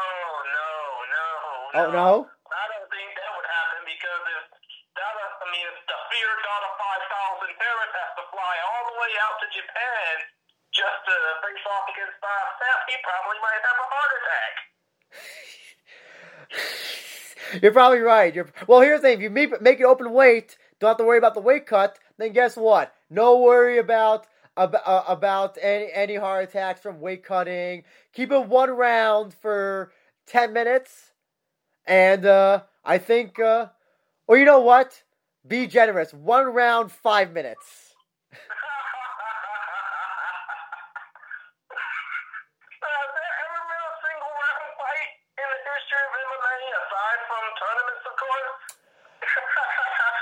I'm trying to think. There must have been some exhibition fights. Well, hold on. Well, technically, wasn't the Sakuraba Gracie fight just one long round? Oh, actually, I think the Sakuraba Gracie fight, the Sakuraba Henzo Gracie fight was like 15 6-minute rounds. Well, no, I'm talking about actually 6 15-minute rounds. Well, the Hoist Gracie round wasn't the Hoist Gracie round just 90 minutes straight through? Yeah. Well, I guess that counts as one round. I guess if you want to say that, but like as far as like one round being 5 minutes, probably the amateurs or local region. There's gotta be like something that's like, oh, only one round, 5 minutes. I feel like. But I think we've talked enough about this fight. We need to get on to the actual technical fights from now on. Yeah, that we do. And who else knows more about being technical than Mirko Cro Cop Leapovic? I mean, the man, the myth, the legend. He didn't use his right foot or his left foot to defeat his opponent this time, but he used an elbow to cut open the head of Rocky Martinez, the deep megaton champion, and defeat him within 5 minutes of the first round. So I have to ask, do you think that, I mean, because we are going to be talking about this fight if it does happen, but do you think that people are going to want to see a fight between Mirko versus Yuri Prochazka, or another matchup between Mirko Cro Cop and Josh Barnett? Well, first off, I just want to say that I thought it was incredibly ironic that Cro Cop won of elbows, especially in Japan. He's on the record saying that he doesn't like elbows because it would end the fights too early, or that it could cause a cut to lose a fight and not the knockout. So it's just funny. I just found that very ironic. As a fight to make, I think the fight to make is now the reason why you bring up Josh Barnett, of course, is I don't know if we talked about it last time or if it even was announced, but Josh Barnett is no longer with the UFC anymore. He is officially a free agent. Yeah, and he's spending time with professional wrestling and grappling, with his interest obviously doing New Japan Pro Wrestling commentary and independent wrestling dates, as well as the quintet thing he has with Sakuraba. And I don't know if you heard today, for WrestleMania weekend next year, it's going to be up here on the East Coast. They're doing WrestleMania at whatever it is, Jersey, the Jets Stadium. Yeah, MetLife Stadium yeah. in East Rutherford. So they're going to be having all the WrestleMania weekend independent shows. And this year, they had Matt Riddle's Bloodsport, which was basically a UWFI type shoot style type of wrestling promotion. Josh Barnett announced today that he's going to be doing Josh Barnett's Bloodsports next year. You know what? That's going to be beautiful. And if you're going out to the event, if you are going to the event, we should do like a special review. We should do a special preview and review broadcast just for that. Oh, that'd be great. Let me actually just find the actual Twitter quote here. By the way, I do want to say Josh Barnett gets plus 10 from me because when we did the interview with Melissa Garcia with her fight, try to remember who it was against. I believe it was against Hamazaki, if I remember correctly. But he retweeted that interview, and my God, that interview kind of blew up because of him retweeting it. So, Wow. Barnett's a boy. He's a good boy. Yes. It's gonna be April 4th, 2019. It's gonna be in New Jersey, which I'm not happy about, but whatever. It's gonna be part of GCW, Game Changer Wrestling, and that's gonna be, he says wrestling's getting real. Oh, it's mad real. Now, I think it would be even more newsworthy if he puts himself on the card. If he does that, that would be quite awesome. But I don't know, let's go back to, let's not get derailed too much on getting into wrestling. But going back to your thing, whether it's Crow Cop versus Prochaska or versus Barnett.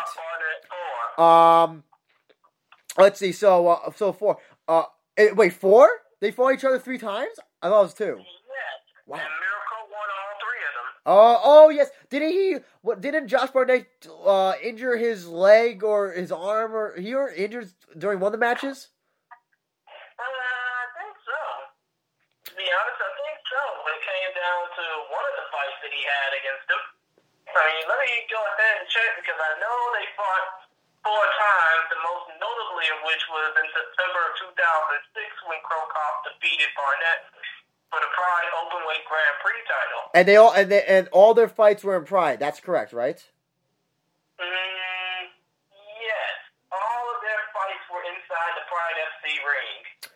Kind of funny. I'm surprised that their paths never recrossed the UFC. I'm actually kind of surprised about that.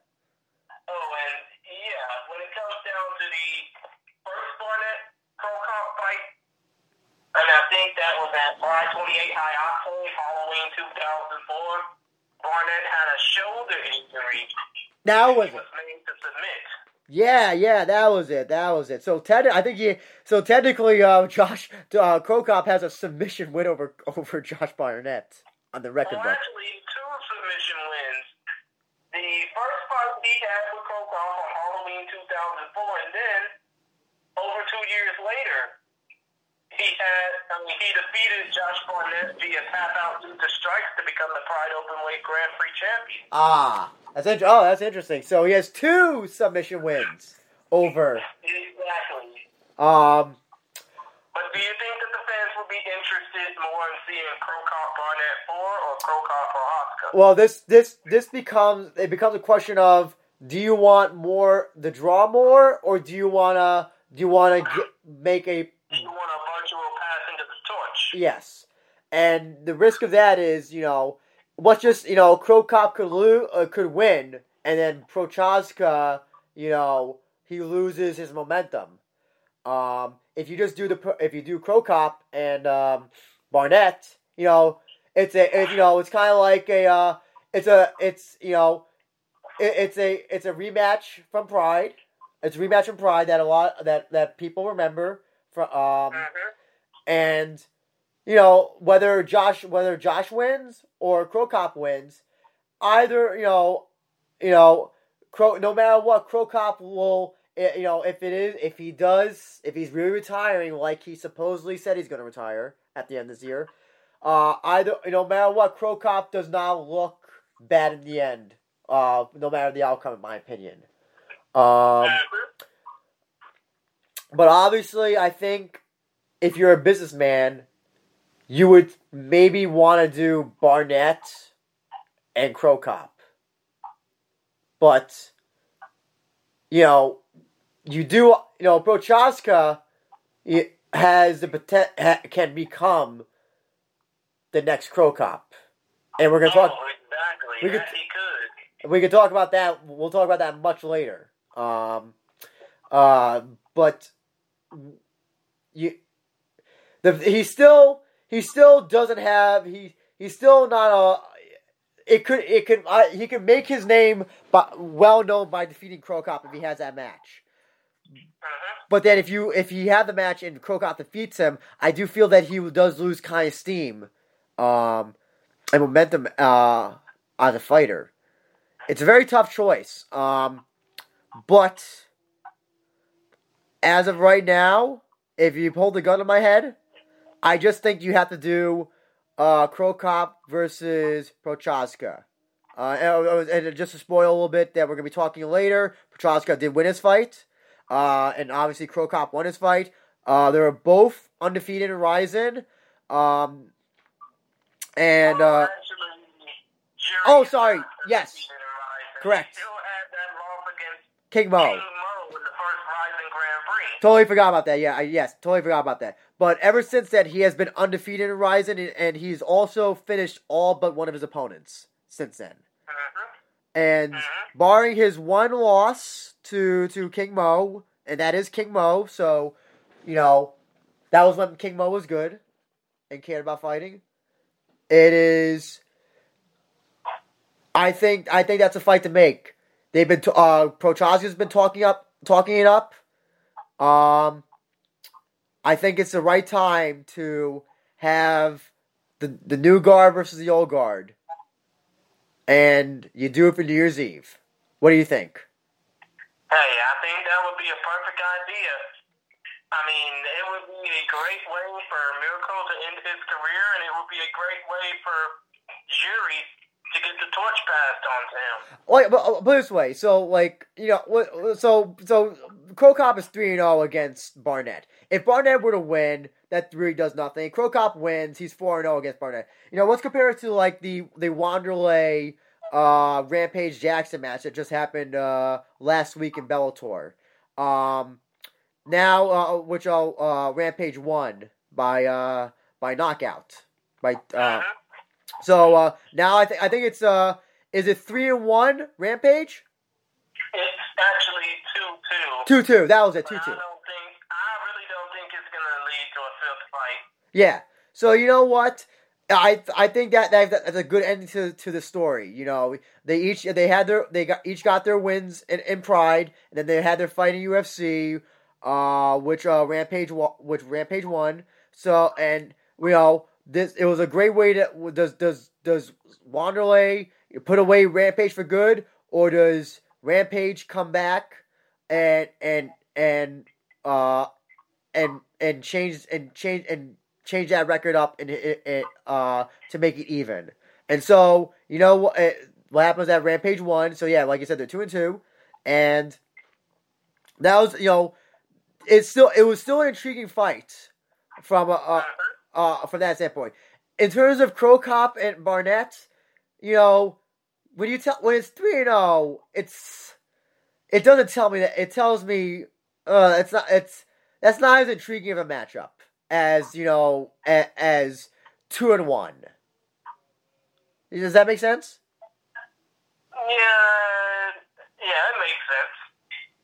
Now, real quick, when it comes down to Rocky Martinez, is there a future for him on Ryzen, or do you think that he's going to defend that deep Megaton championship? Well, when I talked with him, and you can hear this in our interview with him, and also in the write-up I did for MMA Sucka, he said that he's supposed to be having some, that they're supposed to be having some challengers come up for him for that Megaton championship, because he actually hasn't defended it in over a year after he won it from Jaideep Singh. So, you know, if you get the challenger, sure, by all means, go defend that championship. Nobody likes championships that are just being put on, being used as paperweights. A doormat, yes. But he definitely has a future in Ryzen. What do you think about the way this fight was finished with the cut? Do you think that was a legitimate cut to end the fight on? I thought it was a legitimate cut, but I think that Martinez should have defended it better if he knew it was coming, because I think that fight could have gone on at least throughout the duration of that first round. Oh, absolutely. And in fact, he did not look bad against Crow Cop. He did not look bad at all. Yeah, that's one of those fights where, like, I wish it had gone longer, because then it would be I would just love to see where it could go, but it didn't go beyond the first round after that cut from him. I don't know. I kind of think it was a little bit of of a shitty way to end the match. I kind, I've seen worse in MMA. This wasn't a tournament. This wasn't a tournament match. This wasn't it. It was. I feel like I've seen. It was kind of like when. Do you remember when Kosaka busted up Fedor with that headbutt? Yeah, I remember. It's kind of like that, where it's kind of like, I don't know. You got. I know that, and I know that the reason that Ryzen also does is because they're also on TV there. They're on terrestrial television, Fuji TV. So I think there's also some hesitance towards blood and all that stuff.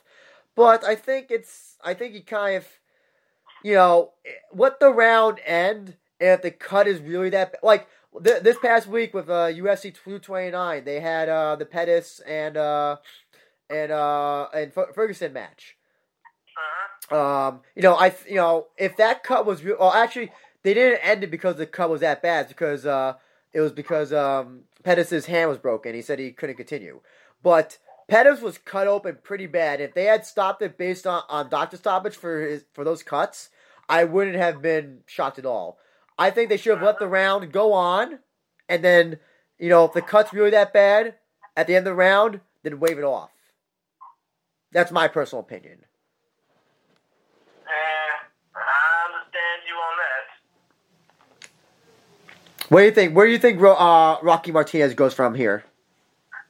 Hey, you know what? If he doesn't have a place in Ryzen for New Year's Eve or for any of the 2019 cards, I think he should go to Deep and defend that Megaton Championship. No, absolutely, yeah. Now, before we go on to the next bout, I just have to ask you a question. I mean, and I know this might be stating the obvious, but do you think that even though Kid Yamamoto passed away, obviously with having that crappy run in the UFC, do you think that Erson and Ryu probably might be the main one? I mean, do you think that Team Crazy B actually might be, holding something special when it comes down to the future of not only Kid Yamamoto's legacy, but JMMA as a whole? I think so. What is Erson doing now at this point? He hasn't fought in a long time since he lost against Cape. Yeah, I know. I mean, it's been a while. I mean, at least he made the appearance when it came down to. It's actually I'm on his Tapology right now. On 10/15, it will become a full year since he's had a MMA fight. Oh yeah, on Monday, October 15th, it'll be a full year since he's last fought. But damn. I just hope that he can at least get a fight book for next year. I hope so too. I still think that fight that he had. Between Erson, Miyu, and Yusuke Yachi, as well as the rest of the Crazy B camp, do you think that the entire Crazy B camp holds something special when it comes down to the future of JMMA? Oh, absolutely. I think they are. If we're gonna put this in New Japan Pro Wrestling terms, they are Shin Nihon Sekigun. They are the New Japan. They are basically the Ryzen, the de facto Ryzen fighting team for the organization. They are the ones. Because I see when I went to Ryzen, the 2 times I've been there, and when I watched them, I see so many Crazy B T-shirts, towels. It's very it's fascinating. It's very rare where the team, not a lot of teams are well known, but Crazy B seems to be one of the few teams that actually has a following among the team itself. Does that make sense? Yeah. So, I think that Crazy B itself, Erson, Yachi, Miyu. Forgetting some of the other members right now, but right now, they are keeping. I think they are they're underrated, unsung heroes of JMMA right now. They really are. They are the top JMMA team right now, and I'm not gonna count like an AKA or a Team Alpha Male. I'm talking about a homegrown Japanese promotion. Excuse me, team. That's not from some American Western splinter thing. They're the ones that when who you know that when the fire's from Team Crazy B, you know that they have something special behind them. Or if you're a Megumi Fuji fighter, you're from Abe Ane Combat Club or AACC for short. Yes. Now Horiguchi, he was originally with Crazy B. Is that correct? That he was. He was actually a protege of Kid Yamamoto. Did he leave because of when he got the UFC contract, or did he leave before that? I think he left after he got the UFC deal. Okay, and then he transitioned to AKA, right? American Top Team. American Top. Wrong American. ATT. Yeah.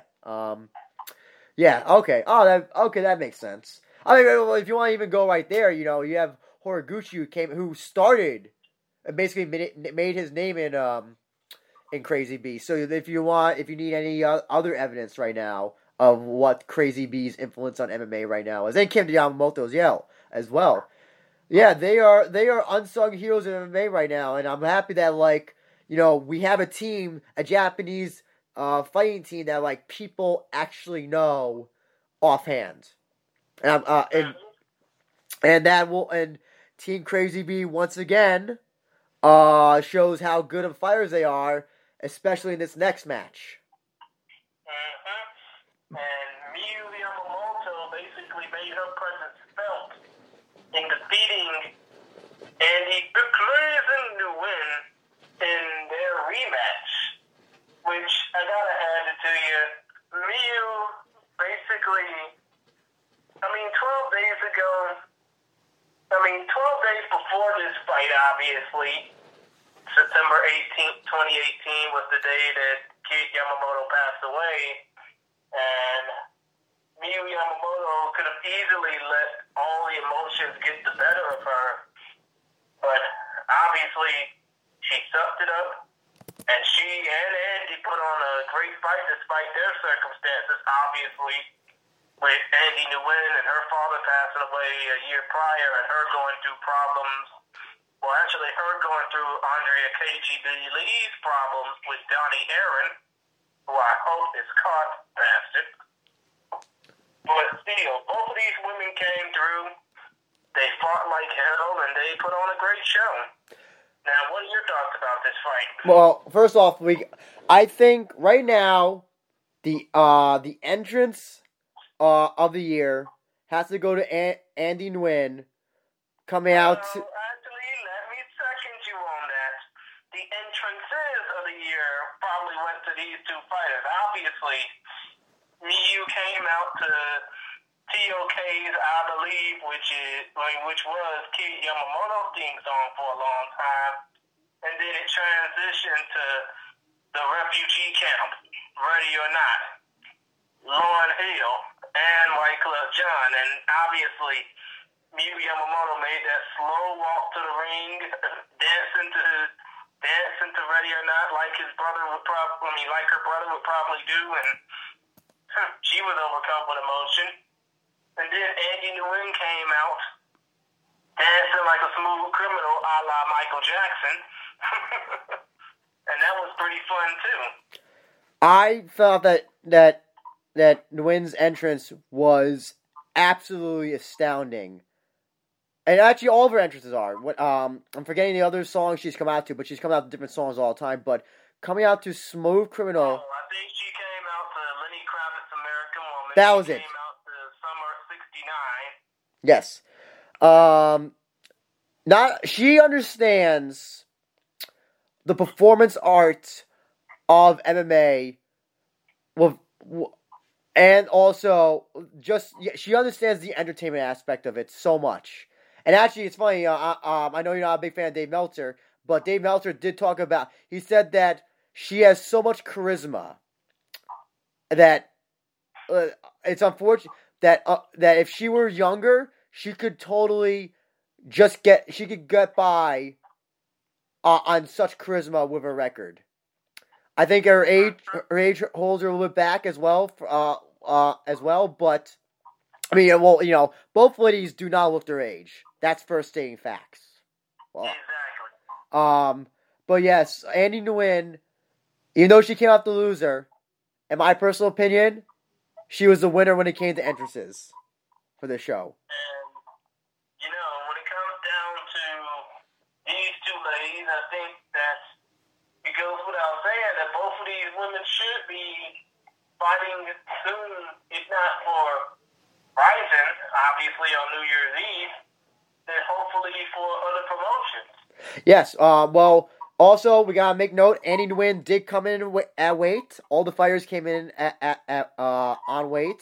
Last time Andy Nguyen had a fight, it was for the women's atomweight tournament, which she did not make weight for. In a fight that she fought Reina and lost to Reina. But yes, she got a second chance, and she while she lost, she was definitely outclassed by Miyu, out wrestled, out grappled, and the first fight ended in a I believe it was an armbar submission by Nguyen. Yeah, straight armbar. Yep. I still see Miyu does still kind of leaves herself open to submissions, but she's now much more aware of defenses for that, so that's good. Mm-hmm. What are your thoughts on Miyu? Well, because it was the third round, and it was only about maybe a few seconds or more into the round. She tried to go for an armbar, but the bell sounded before she could go for it. Do you think that Miyu could have gotten her first finish with that armbar had there been a few more seconds in the round? Of course she would have gotten her first finish if she would have had a few more seconds to work with. I think that's still the one thing that I want Miyu to get is a surefire finish. Yeah, she's dominating her opponents and going to decisions, but I think she wants it more is to get a definitive decision win over an opponent. Mm-hmm. And I think I wish that would have been the ending to this match, because we all remember Kid Yamamoto for his highlight reel finishes, and it would have been a great way to end the match that way. It didn't happen, but I think that's what Miyu's goal should be: is to not just only win, but to go for a finish, and to show that she's just not a one-note wrestler fighter, because that will only take her so far. Exactly. But still, when it comes down to both of these ladies, they did tremendously well, and I think the only one out of them that has a fight coming up is Andy Nguyen, and she's going to be fighting at the X1 World Events 51 event in Hawaii on November 17th versus Yanni Valley.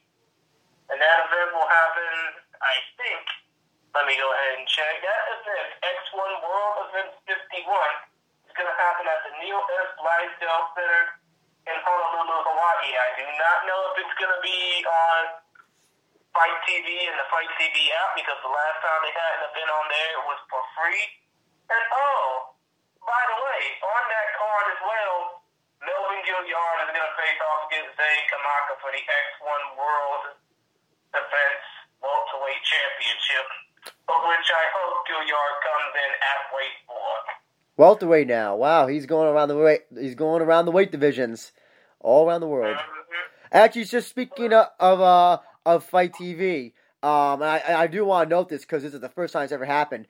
At the beginning of the show, maybe up until the second fight, I'm gonna say the kickboxing match, there was audio issues for the first part of this show.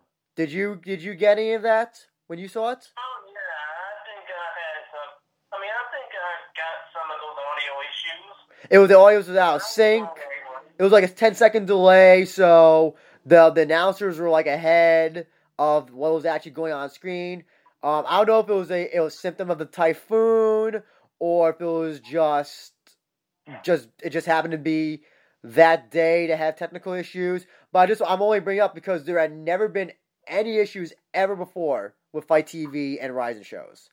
I've had issues with wrestling shows, but those are small shindy shows where you kind of, I don't want to say you should expect them, but it's not surprised that it happened. But I was actually kind of surprised. But Fight TV, they got right on it, and they had it all cleared up before the second match. It was all good. It was all good and clear. So, hats off to Fight TV for not having like the first entire half be out of sync.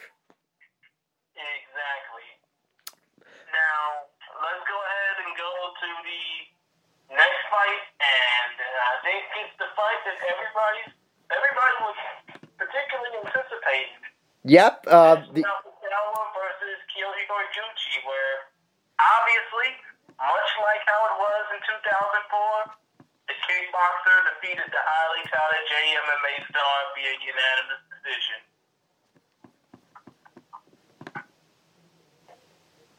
I mean, can't you believe it? Oh, well, I did predict Kyoji Horiguchi winning.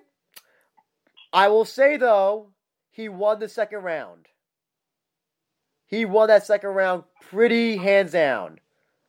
So I will say that I don't think it was as, it was actually funny. A lot of people were comparing it. It was almost kind of exactly like how Yamamoto and Masato had their match. It had the low blows. It had Yamamoto winning at least one round. I don't remember which round it was, but I think one of the rounds had Yamamoto. You could say he may have won. And then you had the two low blows in both matches. It was kind of funny how they kind of really mirrored each other. Really, if you think about it. I mean, yeah, it is. I thought it was a pure quality matchup despite the low blows that happened. I thought both of these men came in with firepower willing to blow. Oh, exactly.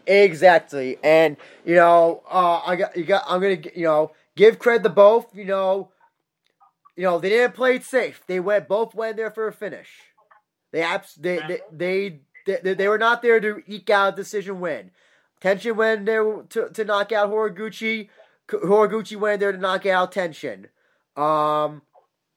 It was very interesting though to see, a very high class MMA fighter fight against Tenshin. This actually, I haven't seen all of Tenshin's kickboxing matches, but I wonder if was this maybe you've probably seen more of Tenshin's kickboxing matches than me. Have you seen a lot of his kickboxing matches? I've only seen a few. Okay. Out of the ones that you've seen, would you say that Horiguchi managed to get more to be more tougher than some of his pure kickboxing opponents? I mean, I think so, but obviously I don't think that Horiguchi went easy on. I mean, I don't think that Nasukawa went easy on Horiguchi because it was Horiguchi's first time in kickboxing. Oh yeah. And I think it was because of the fact that Nasukawa knew he was going into the toughest challenge of his career, of his life probably, and he was going in against an experienced striker who was well excelled in another sport. So, he did all he could to basically win that fight, and obviously he succeeded in that. He did. In the third round, first of all, there are some highlights of this fight. Second round, I believe it was the second round. Tension tried to go for it was a capoeira wizard kick, but Horiguchi just caught it like it was nothing. Do you remember that? Yeah, that was pretty much the breakout moment of that fight. But in the third round, Tension did get a wheel kick, capoeira kick, whatever you want to call it, to Horiguchi. Was Horiguchi, did he get rocked with that? Do you think? I think so. I think he did too. He did get rocked. But he managed to recover. Neither of these fighters got knocked down, officially. No, Tension definitely was obviously the better kickboxer because he won. But you got to see how good Tension was against an opponent, a pure MMA striker. But it definitely did show that, that Horiguchi's plan was good up until a point. To get very close in on him. Very close in on him. Go for angles. Be fast and out of there. It was such a good match. This is definitely, in terms of Rizin matches, this is definitely in top 10 of this year. It was so good. It was so good.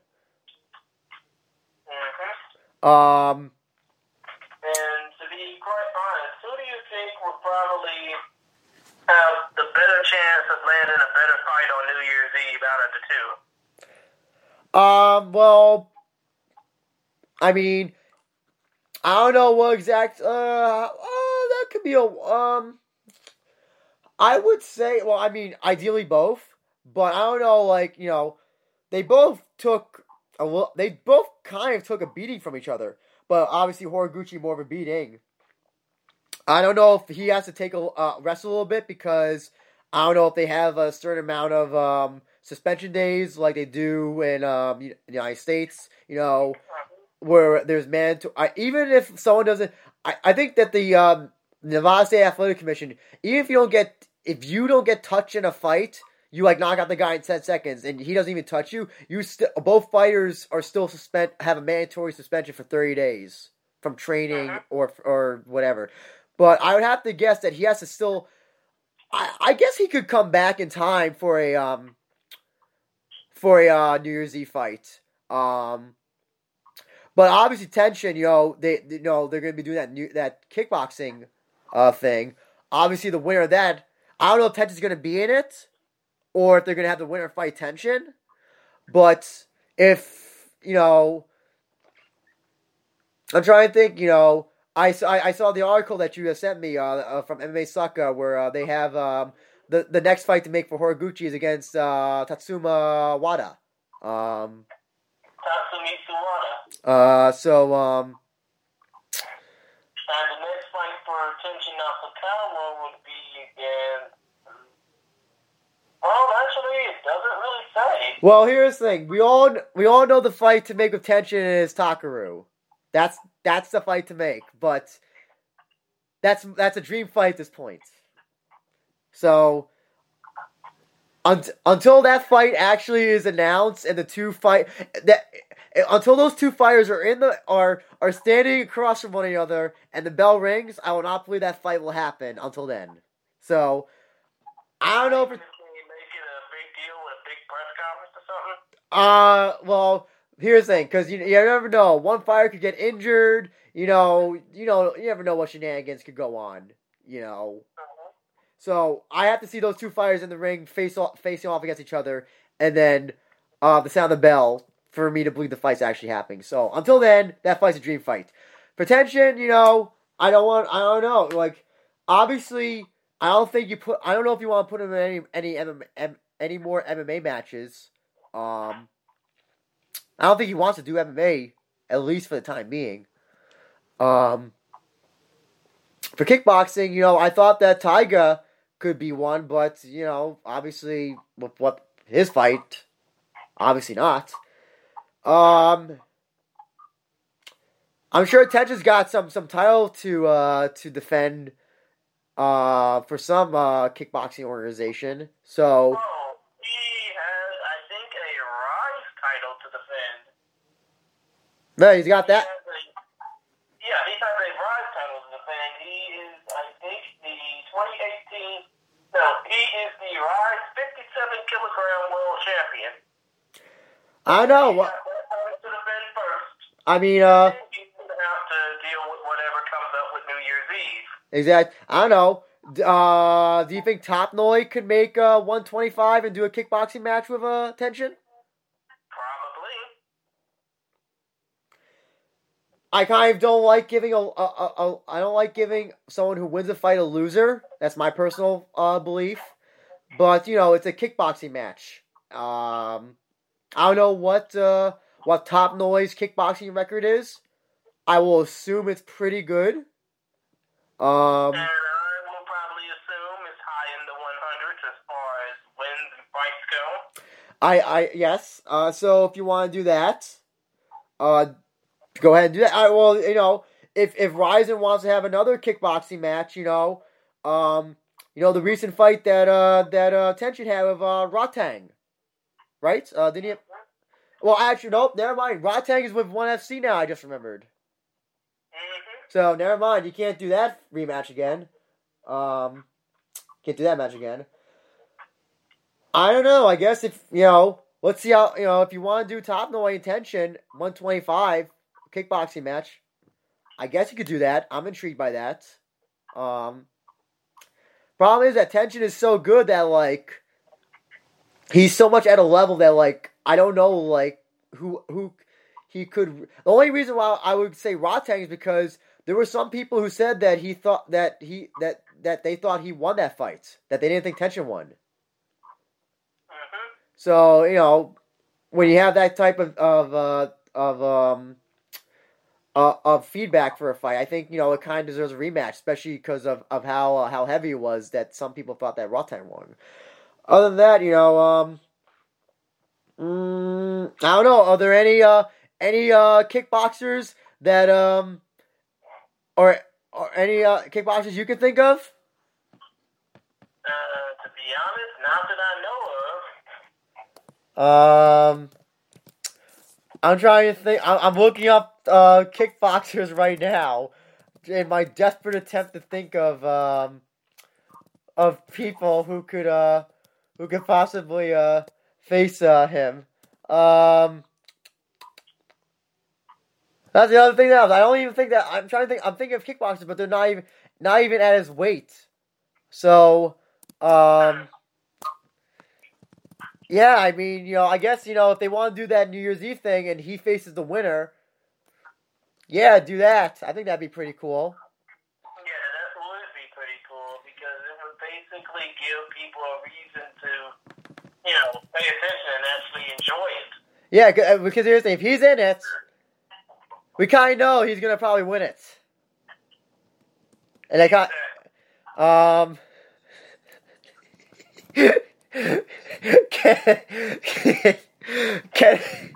can Buakaw make 125?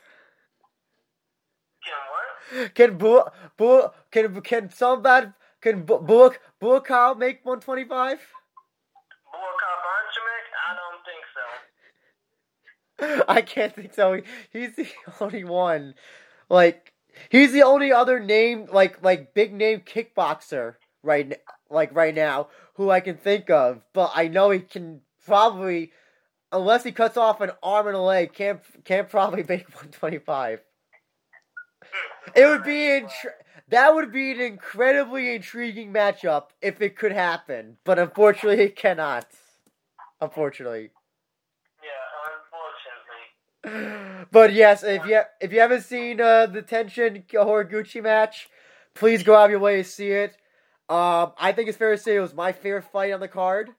Was it? What about you? Where does it stand on your end? It was okay.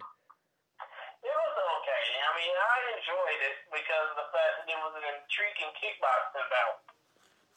I just thought, it was intriguing, but also, especially with how the second round went, because I had it for Horiguchi. It left the third round. It all came down to that third round. It was an incredibly exciting third round. So, my favorite fight. We'll talk about the official picks and all that stuff at the end. But a great fight overall, and I definitely recommend people go and see it. And with that was the official main event of the Rizin 13 card. After this, they went to intermission, and then we had the rest of the undercard after this. Yeah, the cards the fights that were supposed to be 7, 8, and 9 in that order. And what better way to start off the rest of the card than with a flying knee knockout by Darren Cruikshank, as he knocked out fellow world beater Diego D.B. Brandao via flying knee knockout in 17 seconds. Oh, yes. Now, I have to ask you, have you ever seen a more incredible flying knee knockout in your life? What about y'all, kids against kids flying knee knockout? Yes, the kid Yamamoto Kazuyuki Miyata fight. Yes. That lasted 4 seconds, and that was a beautiful knee knockout. Also, all those against Cub Swanson and WEC. That was a beautiful knockout. In my opinion. Do you remember that one? I think I do. I do remember that one. I'm trying to think of any others. Who also had a beautiful knee knockout? Cape against Ursan. Oh, right. I remember that one too. And then Manel Cape just jumped into the crowd and got all in Miyu's face. Yep. But yes, no, this was an incredible flying knee knockout. I think didn't you pick Darren to win? Yes, I think I did pick Darren. You did. Diego Brandao. I picked Brandao. I thought Brandao was going to win this, but no, Cruikshank defeated him handily. It was the first. I actually stopped taking notes at this point because I was just so exhausted. But from what I remember, I think the first round was I think I remember it was pretty much even. It was really hard to give a winner for that one, but Cruikshank, he remembered us on the East Coast, staying up, and I thank him for ending it pretty early in the second round. Yeah, it was incredible. He unfortunately did not. There was no post fight except for Nasukawa. I don't believe there was any post fight promos on this entire show, if I remember correctly. Oh yeah, there wasn't no post fight promos for anybody with the exception of Nasukawa or Miyu Yamamoto. Oh yeah, and Miyu. Yes. So and that was no doubt because of that hurricane. Not hurricane. The typhoon that was hitting basically running through the Saitama and Tokyo prefecture. Exactly. So yeah, no Darren Cruikshank promo about how much he loves guns and all that stuff. What do you think? Let's talk about Brandao first. Where do you think Brandao goes from here? Well, to be honest, from what I'm looking at through the article, the MMA Sucker article, they're thinking that he's going to face Yusuke Yachi, and I think that would be a perfect striking battle, a perfect battle of who can knock who out first. No, I got no argument against that. They're both coming off losses, knockout losses. It'll be a good fight to make. Well, do you think he should stay at lightweight, or do you think he should go back to featherweight? I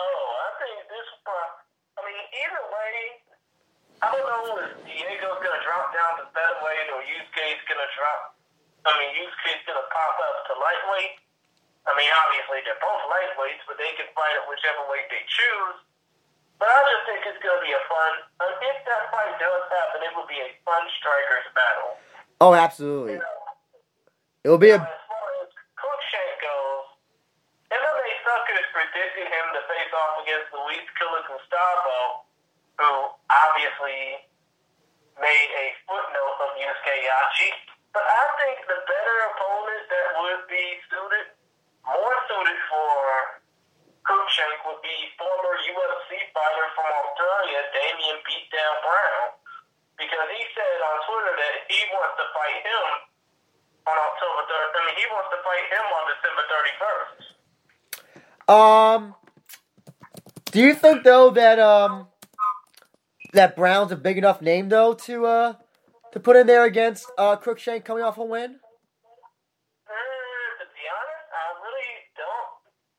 I mean, I know many people would probably think not, but I probably think it would be a big enough name because you have the UFC experience, you have the fact that Damian Brown's a former member of the Australian Army, and obviously when it comes down to Damian Brown's physique, he's ready to fight whenever. Well, I'm looking at his record right now. He was 4-0 in UFC. He lost his last 3 UFC fights, all back to back. I don't agree. Personally, I don't like matching up a loser with a winner, cause that's just my personal opinion. I think you should continue the winner's momentum with another winner, and because that makes a more intriguing fight than fighting against somebody who's a loser. Who would I pick? Actually, just curious to know. Do you know whatever happened to George Soutropoulos? Speaking of Australian fighters. Oh, George Soutropoulos? I have no idea what happened to him. He just disappeared. Remember he was like one of the top submission guys in the UFC. Then he just started losing, and then he just disappeared. To be honest, I think it's probably because of the fact that he didn't want to, take any more beatdowns. Because of the fact that he knew that he was gonna he just knew he didn't have it in him anymore. I don't know what happened. That's true. He knew he just didn't have it in him anymore. Going back to Cruikshank, let me think. Trying to think of who would be. Well, here's the thing. If that Scott Coker recently said that he wants to do a Kyoji Horiguchi Caldwell matchup. Darian Caldwell? Yep. That would be cool. If Bellator and Ryzen could do some cross promotion thing, what about Cruikshank versus Chandler or Henderson? That would be cool. However, Cruikshank is Michael Chandler's just been announced that he'll be facing off against Rick Primus again. Really? In late December. Mm-hmm. Really? I didn't even know that. Oh, never mind then. What about Benson Henderson? Well, seeing the fact he's going to be a bit busy, I think either tonight, as we're recording this, or tomorrow night, he's going to be busy against the Assassin Awad. Yep. So he probably might not be available for New Year's Eve. What about now? I don't know what his contract status is or what he's doing. What do you think about Goti Yamauchi? If he is done with Bellator, I wouldn't mind seeing him in Ryzen. I wouldn't mind seeing him potentially face off against Darren Cruikshank or Yusuke Yachi or Diego Brandao for that instance. Now he's more of a Brazilian fighter. Well, he's Japanese. No, he's Japanese born, but he's Brazilian. Okay, yes. So I don't know if that will complicate it. If he's done, I think that would be an incredibly intriguing matchup because both are entirely different in how they fight. One is submission based, the other guy is a brawler. So I mean, I think that would be an incredibly an intriguing matchup. But I don't know what his contract status is with Bellator, or what he's doing right now. Because his last match was against Chandler, and he took a massive beating when he fought Chandler. That he might even be still recovering from earlier this year. What about a rematch against Kitaoka? Kitaoka, oh yeah, that would be really fun to see because it would be the perfect way for Cruikshank to gain some type of revenge on Kitaoka. And plus, if you've seen what Kitaoka's record is on New Year's Eve, and I think it's something where he's like 1-5, 1-6 or something on or around New Year's Eve. Satoru Kitaoka does not have the best win-loss record when it comes down to fights nearing the end of the year. So that would be a perfect way for Cruikshank to exploit that. That's true. That's true. What about now? He would have to go up in weight. What about Kawajiri's status right now? Oh, that would be. I mean, yeah, Kawajiri is still fighting for Rising, but that would be fun to see him and Cruikshank throw bombs against each other. I just thought of one. I don't know what his contract status is with UFC. But last I heard, he still hadn't resigned. If he didn't resign, what about Eddie Alvarez versus Cruikshank? Oh no. I think I would much rather see Eddie Alvarez fight in Bellator again if it is true that he doesn't want to fight in the UFC anymore. By the way, it would be cool if he made a one-stop visit to Rising. You know what? I'm totally breaking my rules. I named a bunch of fighters who are coming off losses to fight Cruikshank, but I can't think of any lightweights now that really have any wins right now in the Japanese MMA world. It's okay, Andrew, because when it comes down to stuff like that, especially for Rising, we'll know when the time comes and when everything gets announced. Hey, you know what? With Khabib threatening to leave UFC, you know what? If he actually winds up leaving UFC, you know what? If he did, if I were Rising, I would immediately scoop him up, sign him to a year deal, and try to get as many fights out of him as possible. Let me tell you this: if Khabib leaves the UFC, every single MMA promotion in the world, including those in Russia, his home country, are going to come after him like groupies to an athlete or groupies to a rock star. Oh, that's even better. He is in Russia, so the airline flights won't even be that much money. So yeah, it works. It works for Japan, and he comes to ATT AKA here, and when he's here, he can do the fights in Bellator or whatever. Mm-hmm. But I think Cruikshank. I think rematch with Kitaoka. Could do it. The Luis Gustavo. Here's my only issue with that. Gustavo is not he's not a regular lightweight fighter. Oh, he probably isn't. No, he isn't. In fact, don't forget he took that. Yachi was supposed to fight Bruno, or was it his name again? I'm forgetting.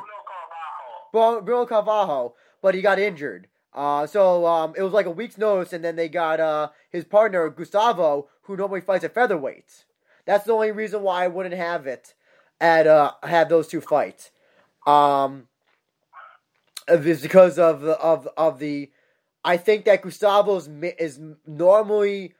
Even though he did beat Yachi, I feel like lightweight, especially against a fighter like a prepared fighter like Cruikshank, if we just kind of saw with Branda, who is normally a featherweight fighter.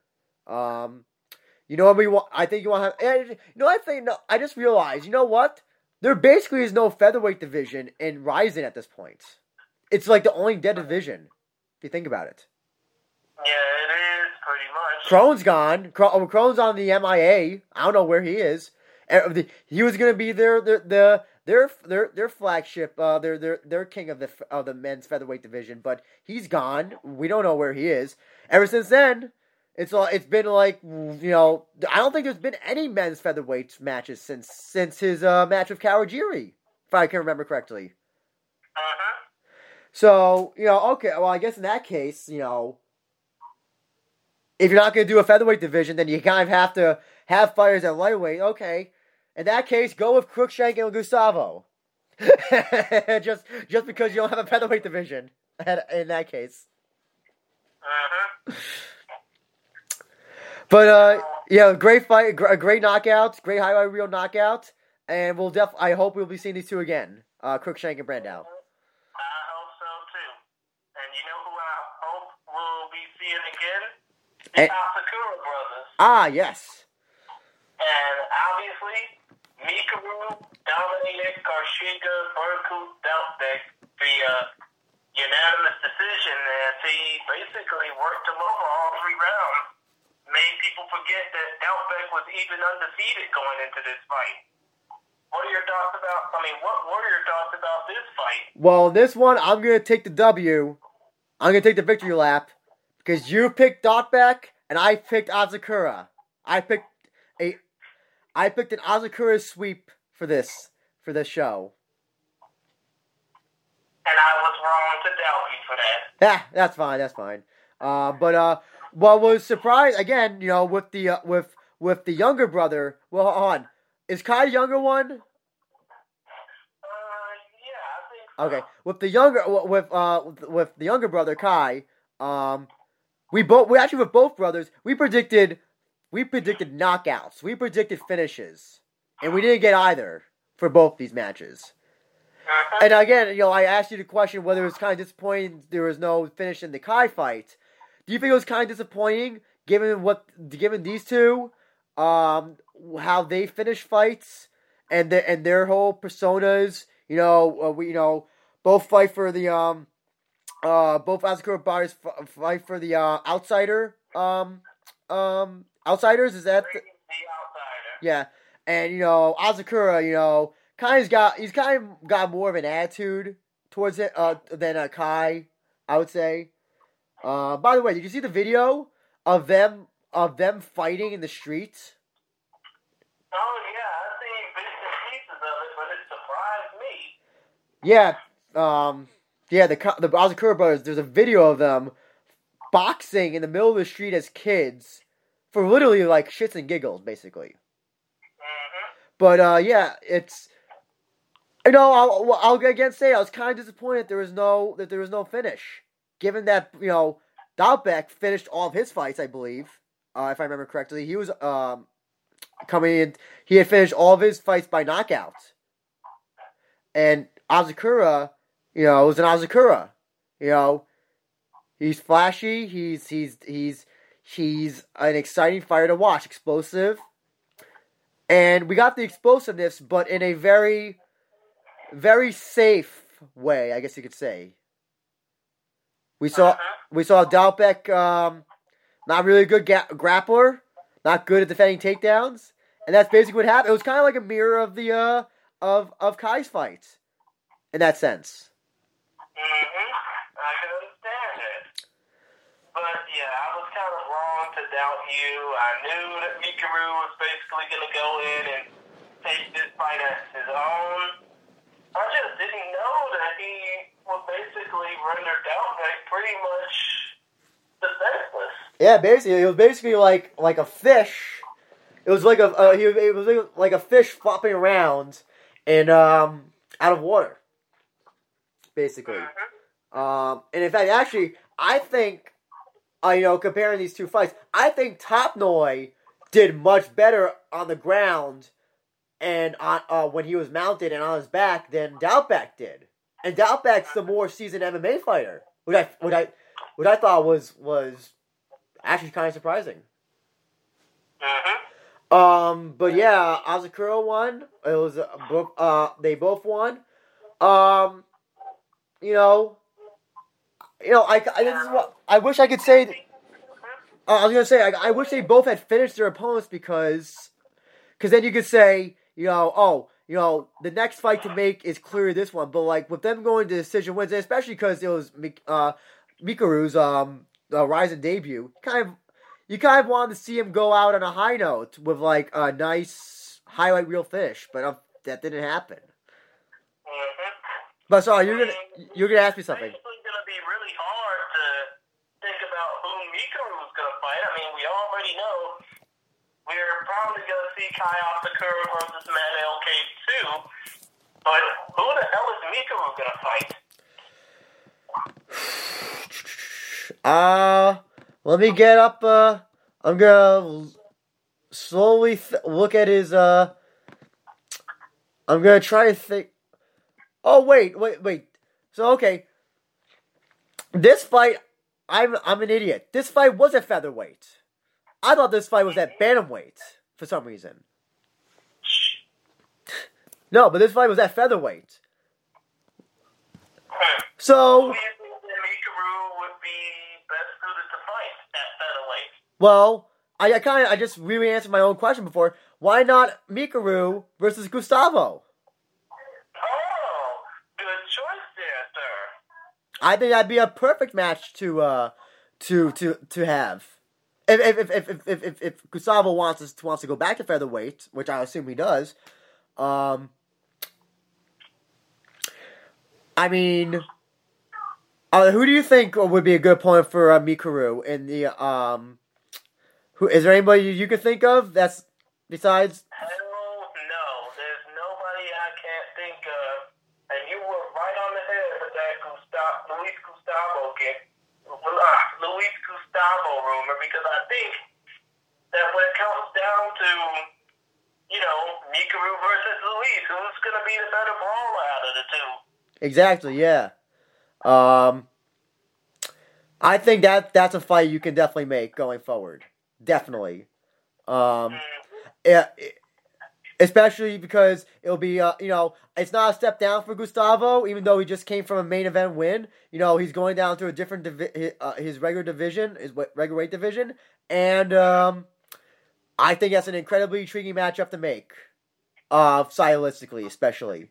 What's also funny about this fight is, did you see on Twitter, people were trying to figure out, and this is a thing that people who love Ryzen, fans of Ryzen do. They want to know all of the songs that people walk out to. And both Asakura brothers apparently came out to custom songs.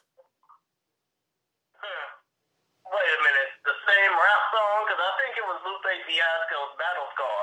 Well, didn't they have their names inserted into the song somehow?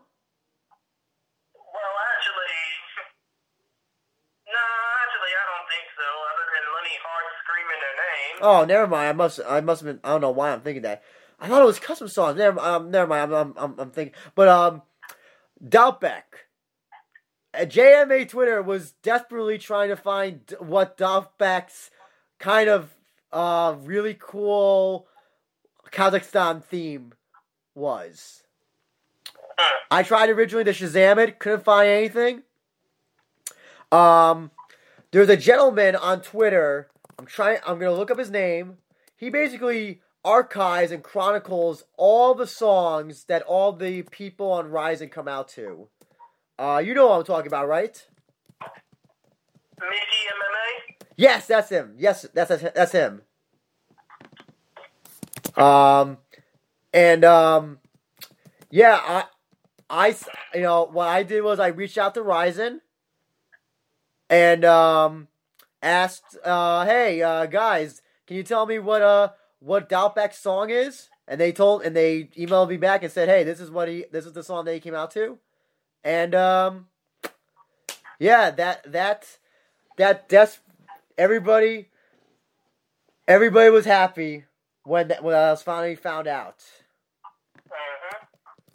I'm actually surprised. There's so many people want to know the songs to to Ryzen fighters. They really are. They're really the people who really love those songs, finding them out, all that stuff. Actually, so just to go back to Tension quickly, his next match in Rise, I don't know if you know, it's yeah, I was about to tag you in the tweet. okay. Shinsuke Nasukawa is gonna face off against Taiki Naito at Rise 129 in a champion versus champion match. And who's Naito the champion of again? Is that shoot boxing? Yeah, I think no, it actually. Damn, I don't know. I can't really get a good glimpse of his belt, but yeah, I think so. Okay. Well, we No, wait. Does Naito says that is hit? Naito says Rise on it. I guess he's probably actually Naito is the shootboxing world flyweight champion. Ah, okay. So is this gonna be a kickboxing match or is this gonna be a shoot boxing match? It's gonna be a kickboxing bout. Oh. Traditional kickboxing rules. Ah, okay. Oh, that's an intriguing matchup. You know, that's right now. That's actually okay. I'm interested in that match. That match has my eyes and ears. What do you think about that? I think that match is gonna be cool, and shout out to Deli Sketo for introducing us to that. I think that's gonna be an incredible fight. Yeah, you know, it's funny. We were just thinking of opponents before. Naito was also a former. Well, I shouldn't say former, but he did fight for Rise as well. And well, was it a kickboxing match? Yep, it was a kickboxing match against Tanya Hashimoto. Yeah. So you know, good luck on finding a pretty good opponent for attention at this point. But yes, yeah, what about Doubtback? What do you think you do with Doubtback after this match? I don't know. He's probably going to have to go back to Kazakhstan. No, he's probably going to have to go back to Kazakhstan and get some more work in him. Do you think that the level of his opponents that he had, that of his record, kind of overstated what his skills were? I think so, because of the fact that, he kind of underestimated Mikuru. He basically said he was going to come in and win. Obviously, he needs a little bit more work.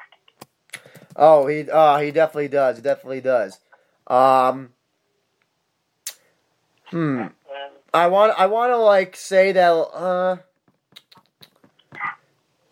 if you were to give him a fight in Ryzen, let's just say, who could you match him with? Or is it just the featherweight division's dead? No chance. Well, to be honest, as far as Doubtback goes, I think a good fight for him would be probably against Hatsuki Yoki. Oh, that's interesting.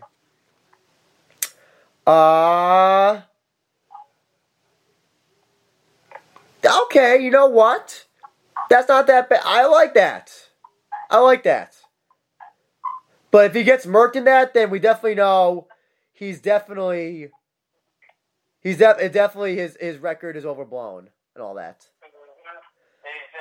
Exactly. And what was definitely not overblown or overstays welcome was the very last match of the undercard, which, Christian, you can then take over. Oh yeah.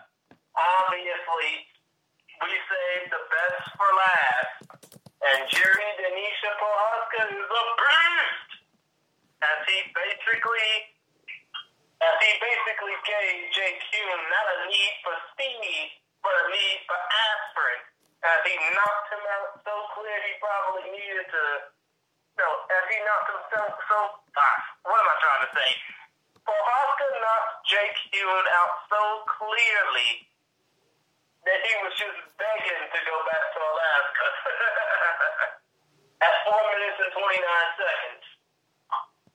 Now, no disrespect to Jay Kuhn. He is a pretty upstanding gentleman. But, damn. What were your thoughts about Jerry Denisha Prohaska? And to be honest, and I'm going to probably ask this, I mean, I wouldn't wait to ask this, but to be honest, we're running short on time here. I mean, what are your thoughts about, I mean, do you think that Jerry Denisha Prohaska will probably have a better chance to not fight Cro Cop than he would to face off against him? I'm sorry, I'm confused. Well, better chance to not fight Cro Cop? I mean, do you think it would be better for Prohaska to not fight Mirko? Oh, no. I think, well, do you mean like in the hopes that, you know, in that if he does fight Mirko, he'll kill Mirko in the ring? Do you mean like that? No. I'm just saying, do you think that there are better opponents for Jerry Prohaska than Mirko Kokov? Oh,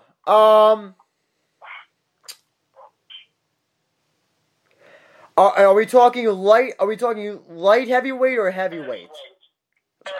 Heavyweight. Okay.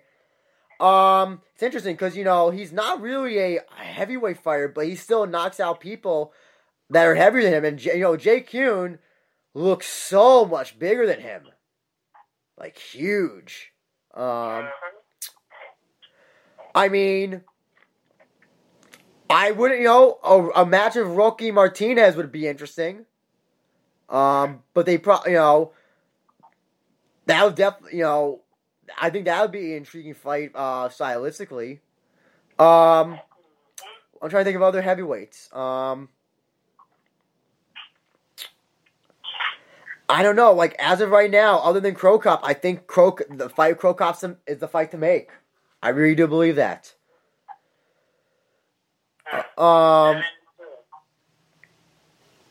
just, you know, I mean, other than Rocky Martinez, which I'm pretty sure you can do at, maybe somewhere down the road, I just don't think, you know, I think I think the Cro Cop fight's the fight to go. If you want to then do some other fights, you know, Prochazka versus Barnett, that would be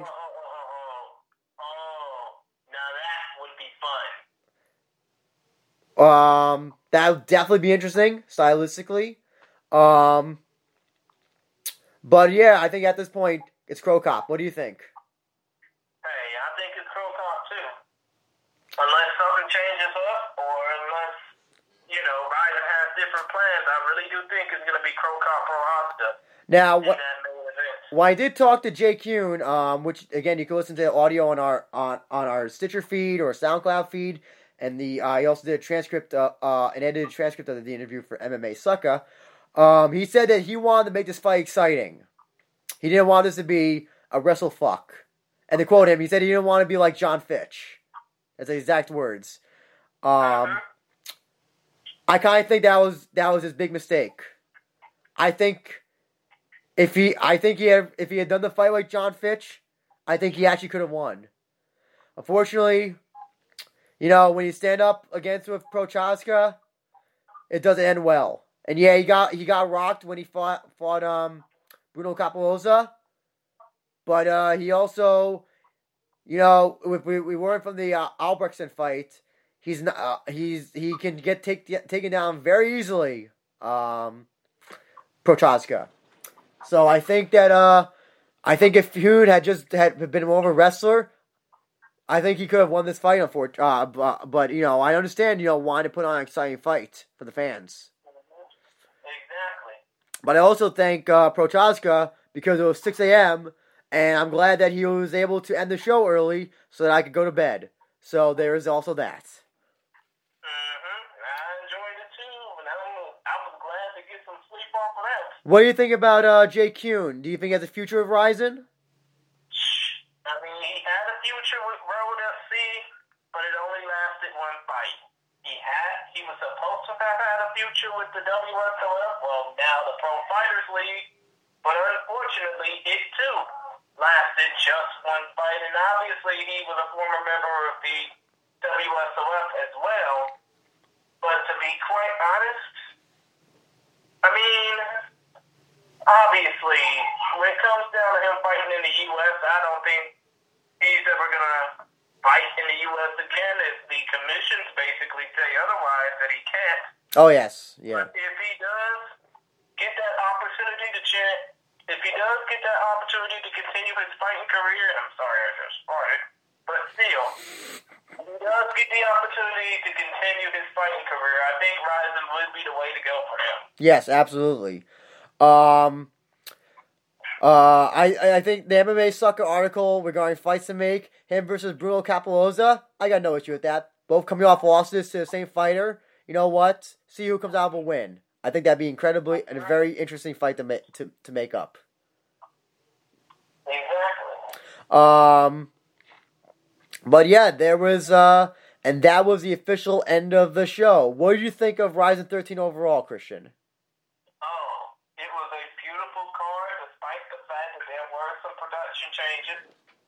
I basically enjoyed the entire thing, and you know, maybe it'll probably give Rizin some leeway to actually think about what to do for New Year's Eve. But, you know, I enjoyed it, and if Rizin 13 was basically great because of the crowd attendance, because of the interest in it, despite the fact that no Western MMA journalist gave a damn about it, and only those diehards like you and me basically were up to see it, I just hope that Rizin 14 can close out a stellar year for Rizin. Same here. I thought the card was very good. I still think that Rizin 11 is still the best show, the best Rizin show this year right now. Still, that's also, you know, in-person bias because I was there. Some fights, I was hoping for a finish, because it would have made more of a statement for those fighters, particularly the Asakura brothers. Regarding my fight of the night was, and my two performances of the night, fight of the night, I said it before, goes to Horiguchi and Nasukawa. That's my first time ever giving a kickboxing match on a Rizin show, a fight of the night. And the performances I give to Darren Cruikshank, beautiful flying knee knockout, and to Jay Kuhn for the beautiful knockout of Prochazka. Excuse me, Prochazka. Thank you. I'm watching Bellator as I'm talking to you, so I'm my MMA wires were getting mixed up. It's okay. I have it on record right now. And also, you know what? Hamazaki. She totally dominated as well. She deserves a performance of the night as well. Well, come to think of it, my performance of the night earners would be Manel Cape for submitting Yusaku Nakamura, Miyu Yamamoto, and Andy Nguyen for fight of the night. Obviously, they would be tied with Tenshin versus Horiguchi. And my knockout of the night would go to my knockout of the night would go to Haruo Ochi for delivering those soccer kicks straight to Mitsuhisa Tanabe's dome. It sucks it had to be such a shitty fight for such a for soccer kicks to come into the match. Ugh. Mm-hmm. But Exactly. yeah, with that, we did enjoy the card. No news on Rizin 14. As soon as they're coming up, we'll obviously mention on Twitter and all that stuff. And we'll definitely, have a preview show for that. It'll be a long-ass show because it'll be basically previewing two shows. But with that, Christian, you want to do the plugs? Well, yes. Let me go ahead and get the Focus Fights Twitter up real quick. Focus Fights, we cover combat sports and prospects from all around the globe. Where the MMA and fight scenes of the U.S., the U.K., Japan, South Korea, and Russia will be emphasized. Please check out our website at FocusFights.com or follow us on Twitter at FocusFights, and you can follow me personally on Twitter at ChrisGary92. And I think they can follow you on Twitter at ABenger1 or at We Are Rising Pod, which is what this show is the handle of. Yes, if you want an account, my personal account, you're more than welcome to follow that. But it's all mostly wrestling and memes. So if either of those bother you, then please do not follow my personal account. There is also the We Are Rising podcast YouTube page, but right now that is dormant because there's really been nothing to YouTube about. And The same goes for the Focus Fights YouTube channel as well.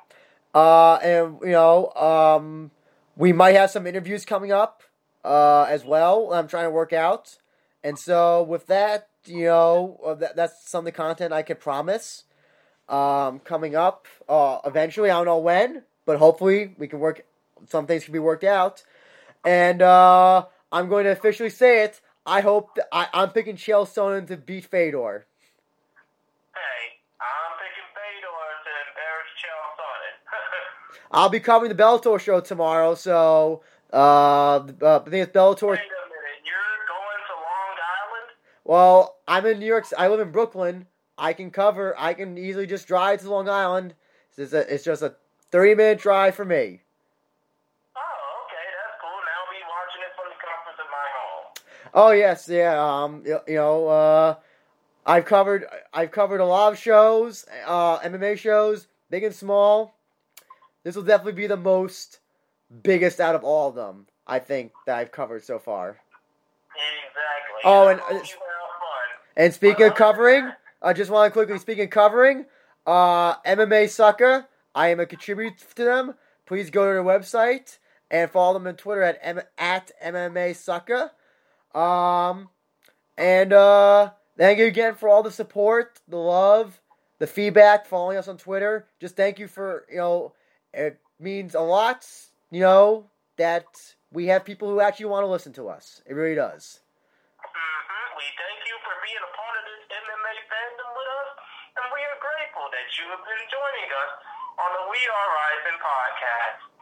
Till then, keep it safe, keep your hands up at all times, and remember, as Lenny Hart always said, we are... I can't do it. Screw it. Just play the Lenny Hart graphic already. We love y'all. Peace out. Happy fight See you day. next time. Happy fighting, everybody.